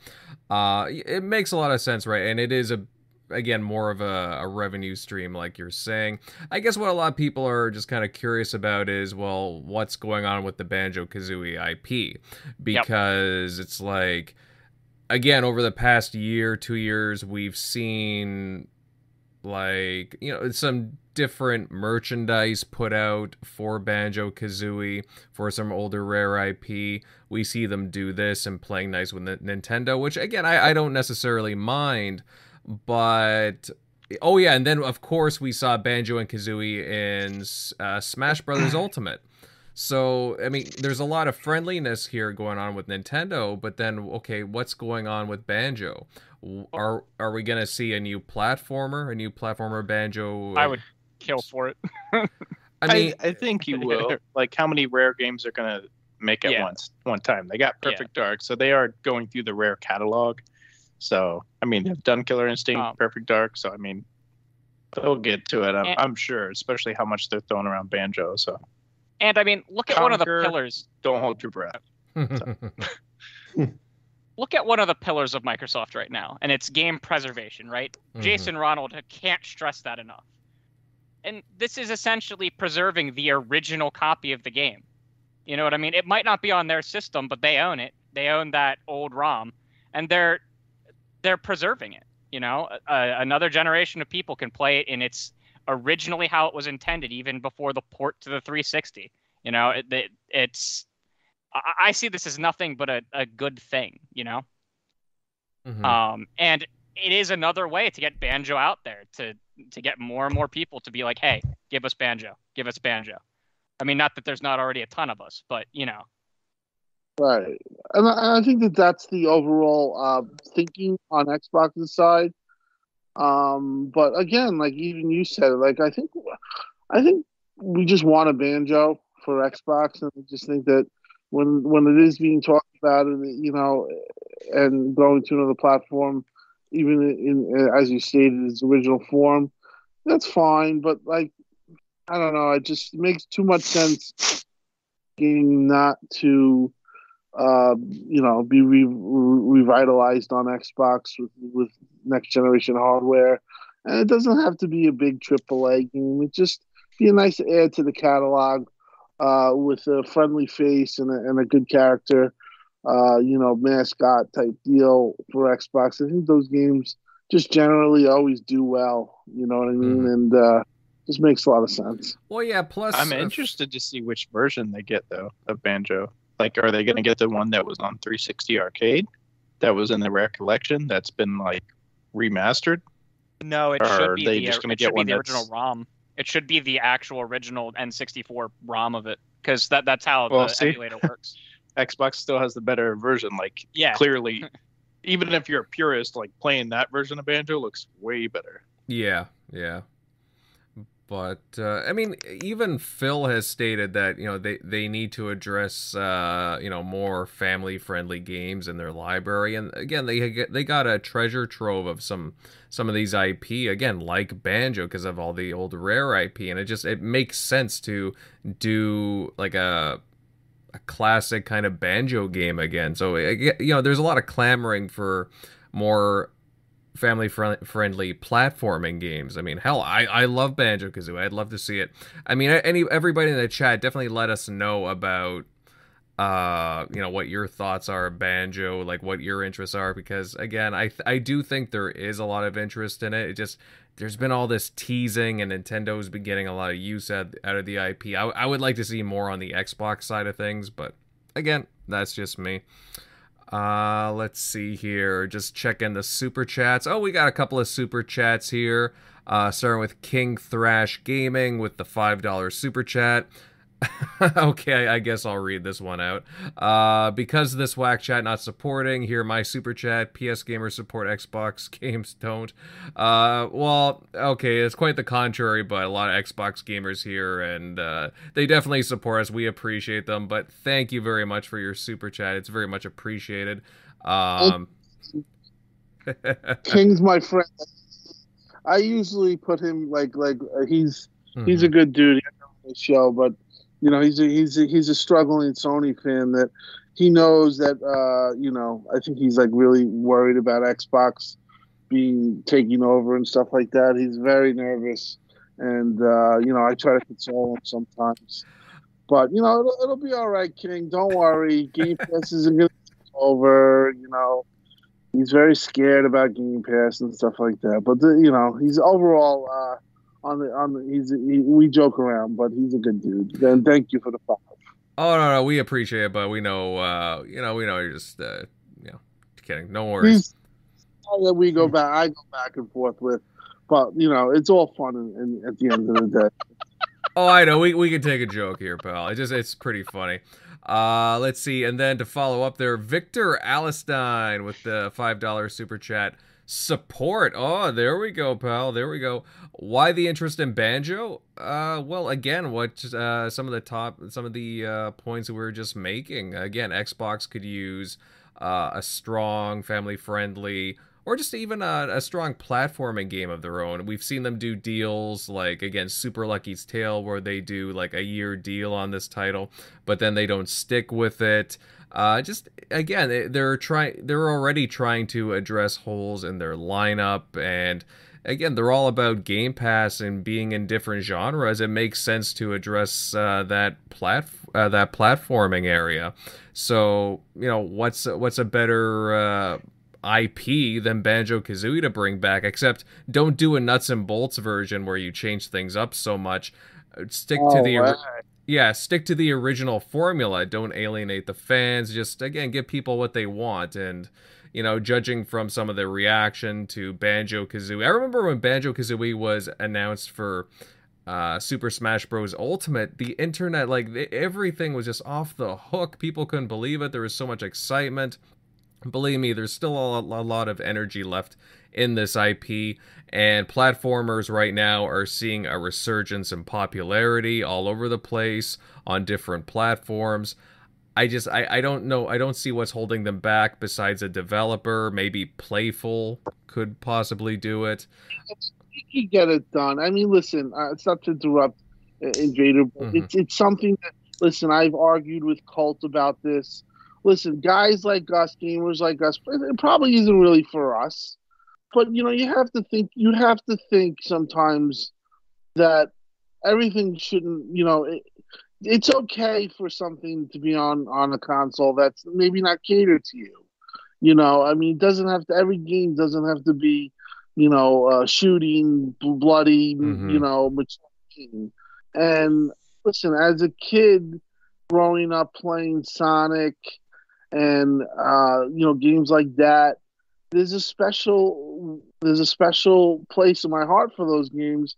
And I just think that the younger generation of Xbox fans and people that play Xbox games, they should have, the platform definitely should have a game like this. And it annoys me that you have such an easy home run slam dunk game that you don't really need. It's not like it's a huge AAA that would be hard to make. You could get, like you said, there's a number of developers that you could do it. You could have in-house people do it.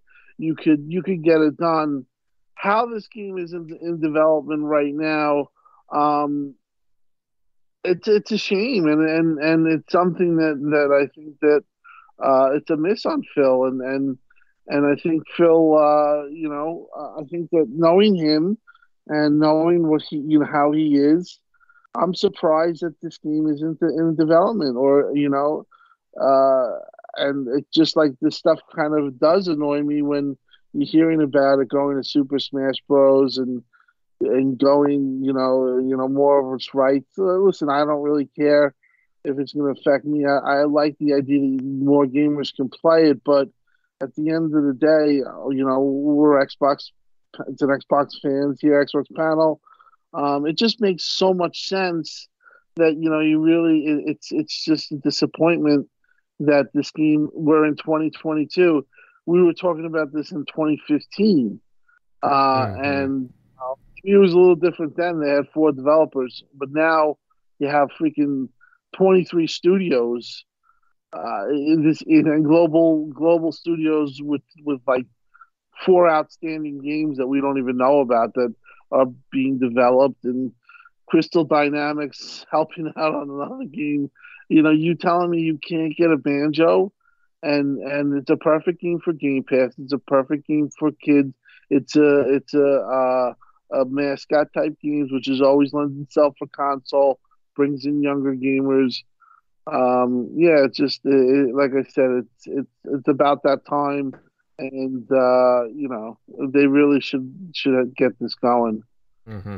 I guess I'll hop in on this. I have a Switch. I'm not the biggest Nintendo player, which is generally why I'm like silent on the Nintendo situation. But I grew up playing Banjo Kazooie. I loved those games. As soon as Rare Replay came out, I bought Rare Replay because those games were specifically on there, along with Conker's Bad Fur Day and a bunch of other games. When it comes to Banjo Kazooie, if you want my opinion, at least the way my mind twists things around, this is honestly a really good business move. Tim Dog iterated on it earlier. We're putting Banjo and Kazooie back into the public limelight. We're building that pedestal up for Banjo and Kazooie. We're going to put it on one of the most heavily oriented hardware consoles out there that is aimed directly at the family gamer. In other words, if you want to have a console in your house that has family oriented titles to it and game characters you'll love, Nintendo Switch is the way to go. And now Banjo-Kazooie is definitely running around on there, and we're going to put Microsoft slightly into people's minds because he is technically a Microsoft character and people do know this. And it's going to slowly kind of hopefully put Microsoft in that position of like being able to kind of like poke at Nintendo a little bit and say, hey, how about Game Pass? Because Rare Replay is in Game Pass and there's a lot of stuff in there, and we could really help add to your ecosystem. And the big thing I've always said about the Banjo-Kazooie franchise is they just need to not but they need to loan that IP out to like Playful Games, the guys who did Super Lucky's Tale, and just let them have fun. Mm-hmm. Oh, well said, Centurion, on that. It's all about fun, and yeah, I loved Rare Replay. Rare Replay is awesome. Nice collection there. I gotta catch up with the super chats here because we just got flooded with them. Dominic Turo with the $5 super chat. Ask Crusader about Arbaz, the Indian war goddess. So he has been trying to get me to say something. That is one of my best friends. I've known him for 10 plus years. And Arbaz is another one of our very, very good friends for 10 years. So thanks for coming out tonight, Taro and Arbaz. And I know a bunch of the other people were in chat too. Thank you all for coming out tonight to watch the show with us. Mm-hmm. Yeah, thanks guys. Much appreciated. I mean, your viewership means a lot to us. Moving on over to ATL with the $20 super chat. Very generous, buddy. Thank you very much. Chat Not Whack. Thanks for the show, guys. Again, very much appreciated. You are too kind, my friend ATL. You're always here. King Thrash Gaming again with the $5 super chat. $5 more for the homie Tim Dog. LOL. He know what it is. We all gamers. Well said, my friend. Well said. Couldn't agree more, brother. Dirt Griggity, you are too kind, buddy, with the $10 super chat. Chat is definitely not whack. King Thrash Gaming again with the $5 super chat. This $5 for me for lighting a 4 under the chat. I stand corrected. You do support good stuff. Hey, we got one of the best fan bases in the Xbox community, in the gaming community, period, and we really appreciate your guys' support. Victor Alistine with the $5 super chat. In my opinion, get Sonic and have Moon Studios reboot or reimagine the game in an Ori format. That'd be interesting, fellas. I mean, seeing Moon Studios work on something Sonic related. I mean, I would love to see all their artwork, all the art with that kind of stuff. But we already know that they're kind of working on something a little different from what we've been told. Overall, though, honestly, like, you guys rock. Thank you so much for your support. Very, very kind chat we have here. Moving on, fellas, let's get into our last topic tonight. And as of right now, there's a very interesting emerging situation going on over at Marvel Studios, which could have large implications in the gaming aspects of things. For example, Spider-Man was originally created long ago by Stan Lee and Steve Ditko in the comic space, Well, Ditko's estate filed a notice of termination, which, well, in term, it seems to revert stuff like the old IP back to the family. This could get messy and could be, kind of interesting down the line, down the road for PlayStation exclusive titles. From Marvel Studios, such as Spider-Man 2 and Wolverine. Centurion, I know you've been plugged into this whole situation, all the news there. What's your take, and how could you see this all playing out with the implications into the gaming sphere? Well, it's gonna probably, we'll just see when we get to what I'll say in the end. The reason why this is all coming into play is copyright was invented in 1908, but obviously as time moved on and things became more convoluted and complicated because, the rise of comic books, television, music, all this other stuff between 1908, it was like 1908 and 1978. They basically, the way it works is any works of art created before this Copyright Act of 1978, fall under the 1908 litigation of copyright, which is extremely vague and convoluted because, let's face it, when they wrote that stuff, they never imagined the world we would live in today. And as a result of this has created a very serious situation of who truly owns these Marvel characters. Is it Marvel or is it the people who pen them out? There's a huge argument on Marvel's side saying that, well, these were employees. I talked about it earlier about when an employer pays someone to create a work of art, it belongs to the employer, as long as it's at the expense of the employer.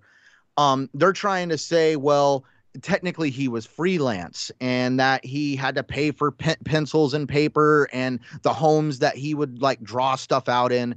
And they basically were trying to kind of rearrange who really owns the copyright on these characters. Now, let's not forget the lawyer that's in charge of this lawsuit has a background in doing this. He did this with DC characters, failed. And he also did this, I believe, with Jack Kirby's estate, with a Marvel thing. Now, with Jack Kirby, on the other hand, Jack Kirby worked very closely with Stan Lee, and Jack Kirby Marvel came out and proved in a court that Jack Kirby knew he was working for Marvel and selling these things to Marvel. So therefore, Jack Kirby in no way could say that these were imagined characters because Stan Lee would tell him what to draw and what they were looking for and stuff like that. As a matter of fact, Stan Lee alluded to it was, air quotation marks, the Marvel way of doing things. And so therefore, when it came to Jack Kirby's estate, they did try to do this to Marvel. Marvel actually won in a court, and they were going to go to the Supreme Court. The Supreme Court was considering it, but before it went to Supreme Court, Marvel settled with Jack Kirby's estate and basically gave him some money to basically just let it go. Now we are doing this once again. It's the same situation, but with a different individual and his heirs and estate. And they're trying to prove the same thing because time is actually running out. You're supposed to file these motions and what he's doing within I think it's 60 years of the created materials. So that's why you see this June 2023 date out a lot, because after June 2023, I believe the clock runs out on these copyright notices to be served on these characters, and they are pretty much locked into Disney. Disney definitely does have a good, strong case. They could possibly pull get out of this and just have nothing happen to them. Or we could just see Disney either A, give some money to somebody and it just goes away. They have a settlement out of court. Or in the end, if this person by some chance pulls an upset and actually does get copyright over these characters, let's face it, they are nothing more than characters on drawn paper. You can't do nothing with them. The guy I listened to already said you're just going to sell them right back to Disney just under a license, and Disney's going to continue with the MCU like nothing happened. The end result is going to be the MCU is going nowhere. This is nothing more than a move for people to basically try to grab at money that's in the Marvel universe. And so that's where it just comes down to how strong of a court case this person can prove. Can they prove these works of art were created at their expense or at Marvel's expense? That's basically what it's coming down to.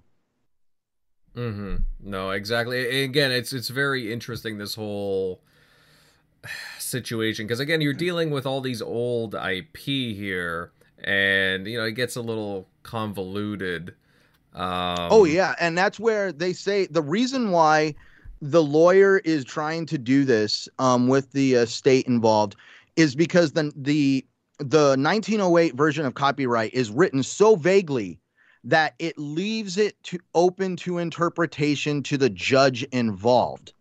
So this guy's got a 50-50 chance of this judge basically thinking, no, the actual artist who penned it out is the copyright holder, or Marvel's the copyright holder. And Marvel has a lot of stuff to back up. Like I said, Stan Lee called it the Marvel way of doing things, because Stan Lee and the artists that worked with him, they all had some amazing ideas, but the concept was to create as many comic books as possible. And that's where Stan Lee and the parties involved would hire these independent contractors or artists or even freelancers. And these freelancers knew what they were getting themselves into.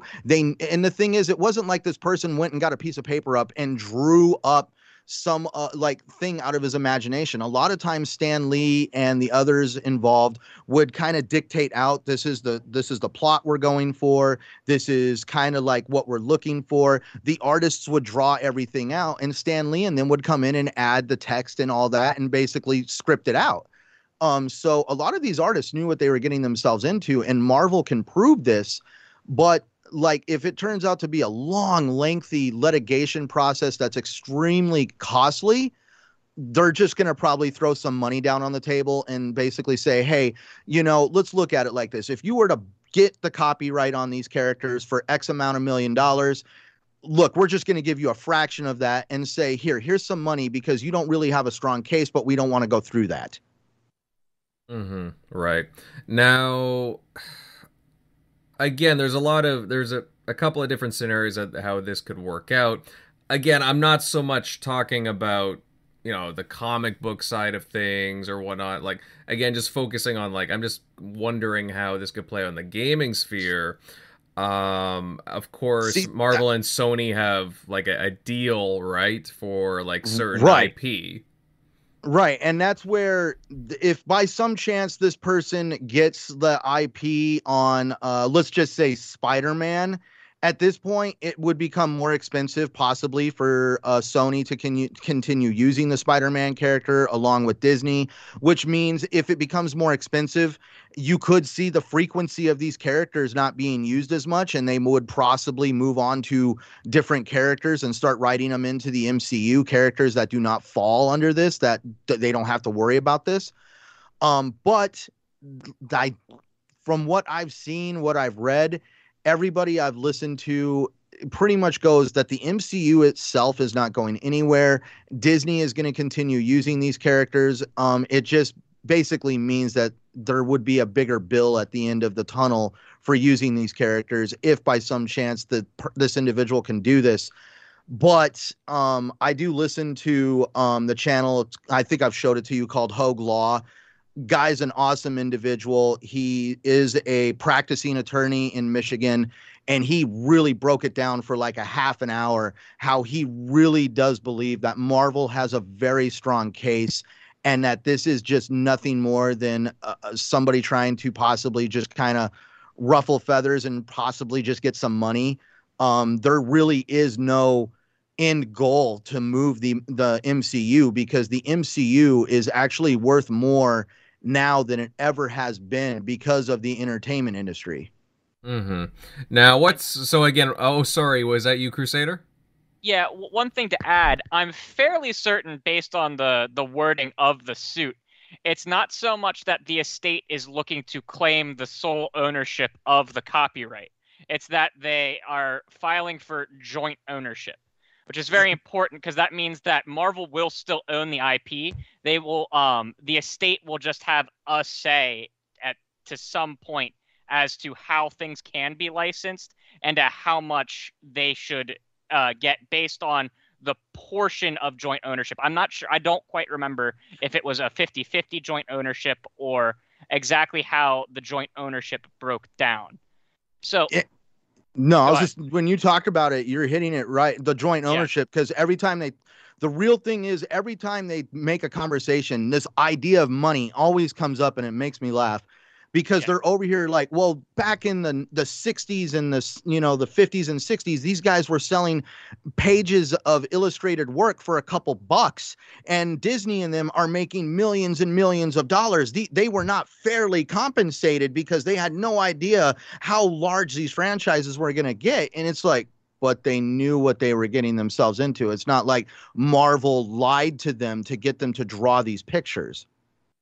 And ultimately, if we're curious as to how this is truly going to affect the gaming industry, I don't think it will to an extent. Mm-hmm. It's going to change how some contract, like let's say they do get the joint ownership.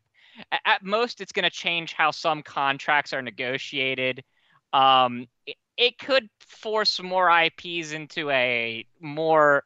They have to be on more platforms because they want to make the same amount they were making before, so they have to sell it in more places. But I don't even think that would be the case.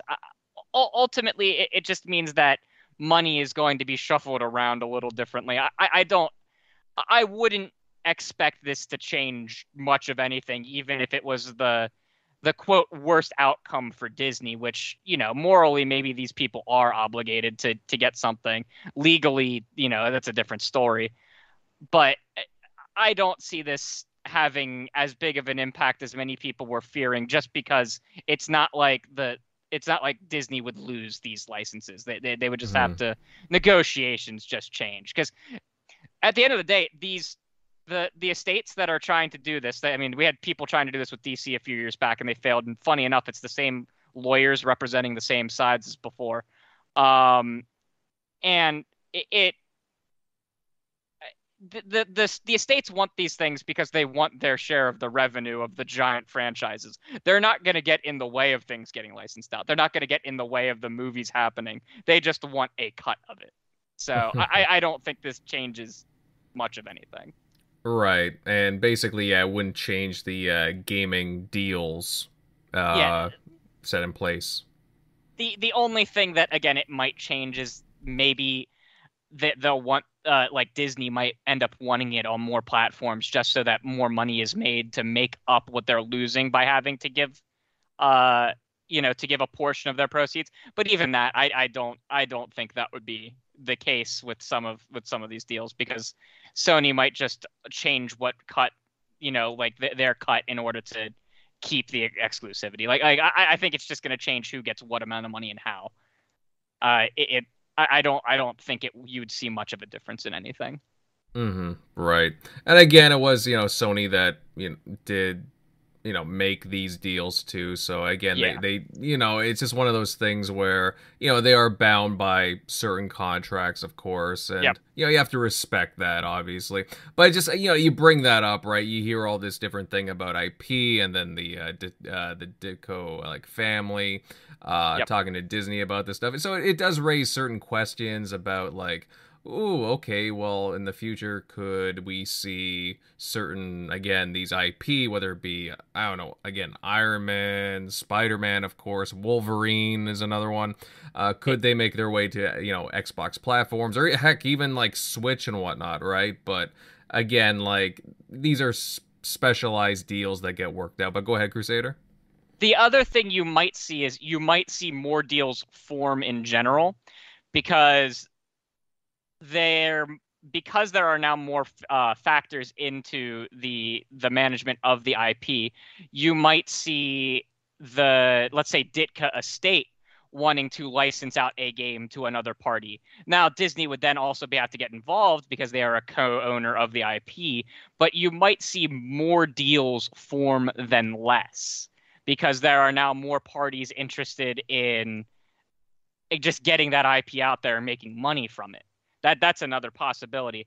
I don't think you would see a change in Insomniac's Wolverine going more places, but maybe another maybe an X-Men game. The Ditka Estate, or like what? The Ditka Estate owns Doctor Strange, right? I think that's one of the IPs. Correct me if I'm wrong. Does anyone here know? I believe so. Doctor Strange, Iron Man, and maybe Falcon. So maybe the Ditka Estate wants a Doctor Strange game made, for example, because they want to make money off it. Well, maybe that opens a new tier of negotiations that Disney wouldn't have initiated, but now Disney's a part of because they're co-owners. So you never know that this could ultimately mean even more things are just coming to market because more people are now initiating negotiations to use these IPs. So who knows, you know? Mm-hmm. Right. And that's a fair statement by far. Does anyone else have anything to add to this? Yeah, I think there's just much ado about nothing. I think no matter what happens, the gaming landscape will still be the same. Worst case scenario, certain deals will just be a little more expensive and the revenue might be, I think people like to speculate the worst case scenario sometimes, but in the end, I don't see anything happening. No, not with this. Mm-hmm. Yeah, no, again, this whole discussion, it just kind of, I saw a lot of chatter on it and, like, you know, how this would relate to the gaming aspects of things. So, just, again, a very curious topic, but I thought it was pretty well covered by Centurion and Crusader here.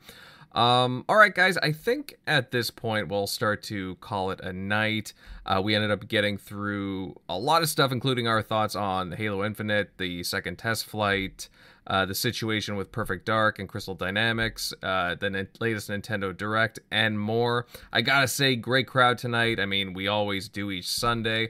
And I just noticed another super chat from Vic the Click. Buddy, $5 super chat. Thank you. You are too kind. He says, I made it. Well, another amazing podcast that now I'm subscribed. I'm going to save this episode for later. Buddy, thank you very much. We really do appreciate it here. You know, again, love seeing you all here. Every single one of you. You guys were very active tonight. You guys freaking rock.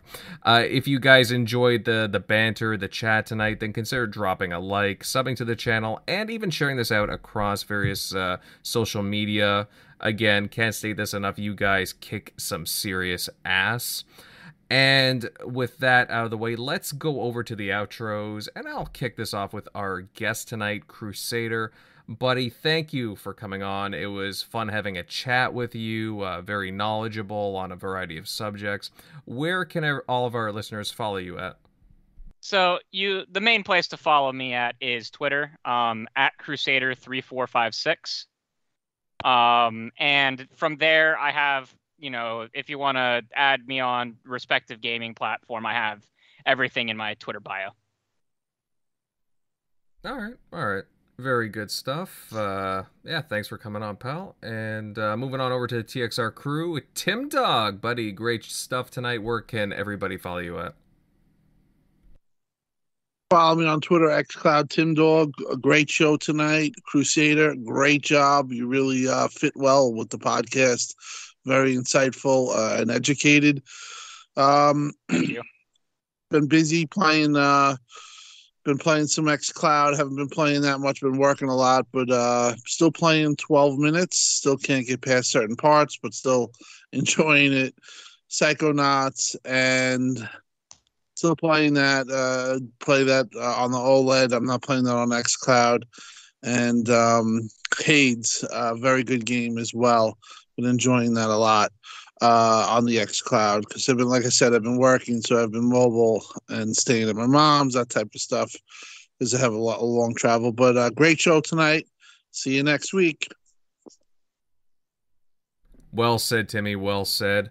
General MLD, my friend. Again, very, very good show. Where can everybody follow you at, bud? Thank you. At MLD Ghost is my Twitter. General MLD is my YouTube channel. Really good show today. A lot of very interesting opinions, especially Crusader. Very well informed. Let's see. Right now, I'll come out the Halo Infinite beta.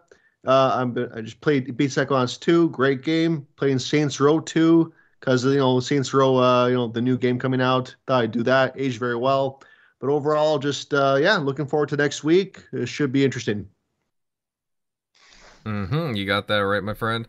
Moving over to Centurion, buddy. Love the legal talk, like all that jargon. Where can everybody follow you at, bud?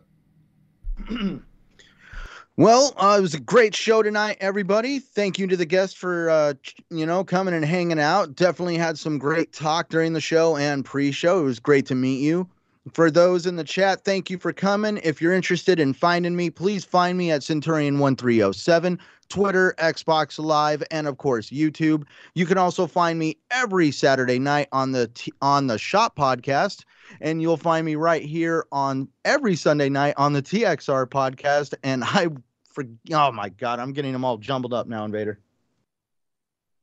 That's all right, buddy. You did a lot of talking tonight. And again, some very good points. And moving on over to Eric Shockley. Buddy, again, good stuff tonight like everybody else. Where can everybody follow you at, my friend? Yeah, as always, you can find me at ShockNero on Twitter, EasyShock on Xbox Live. But yeah, just been playing a lot of Tales of Arise, getting into more of the combat. It's pretty sick with some of the combos you can do, especially if you played something like Final Fantasy VII Remake.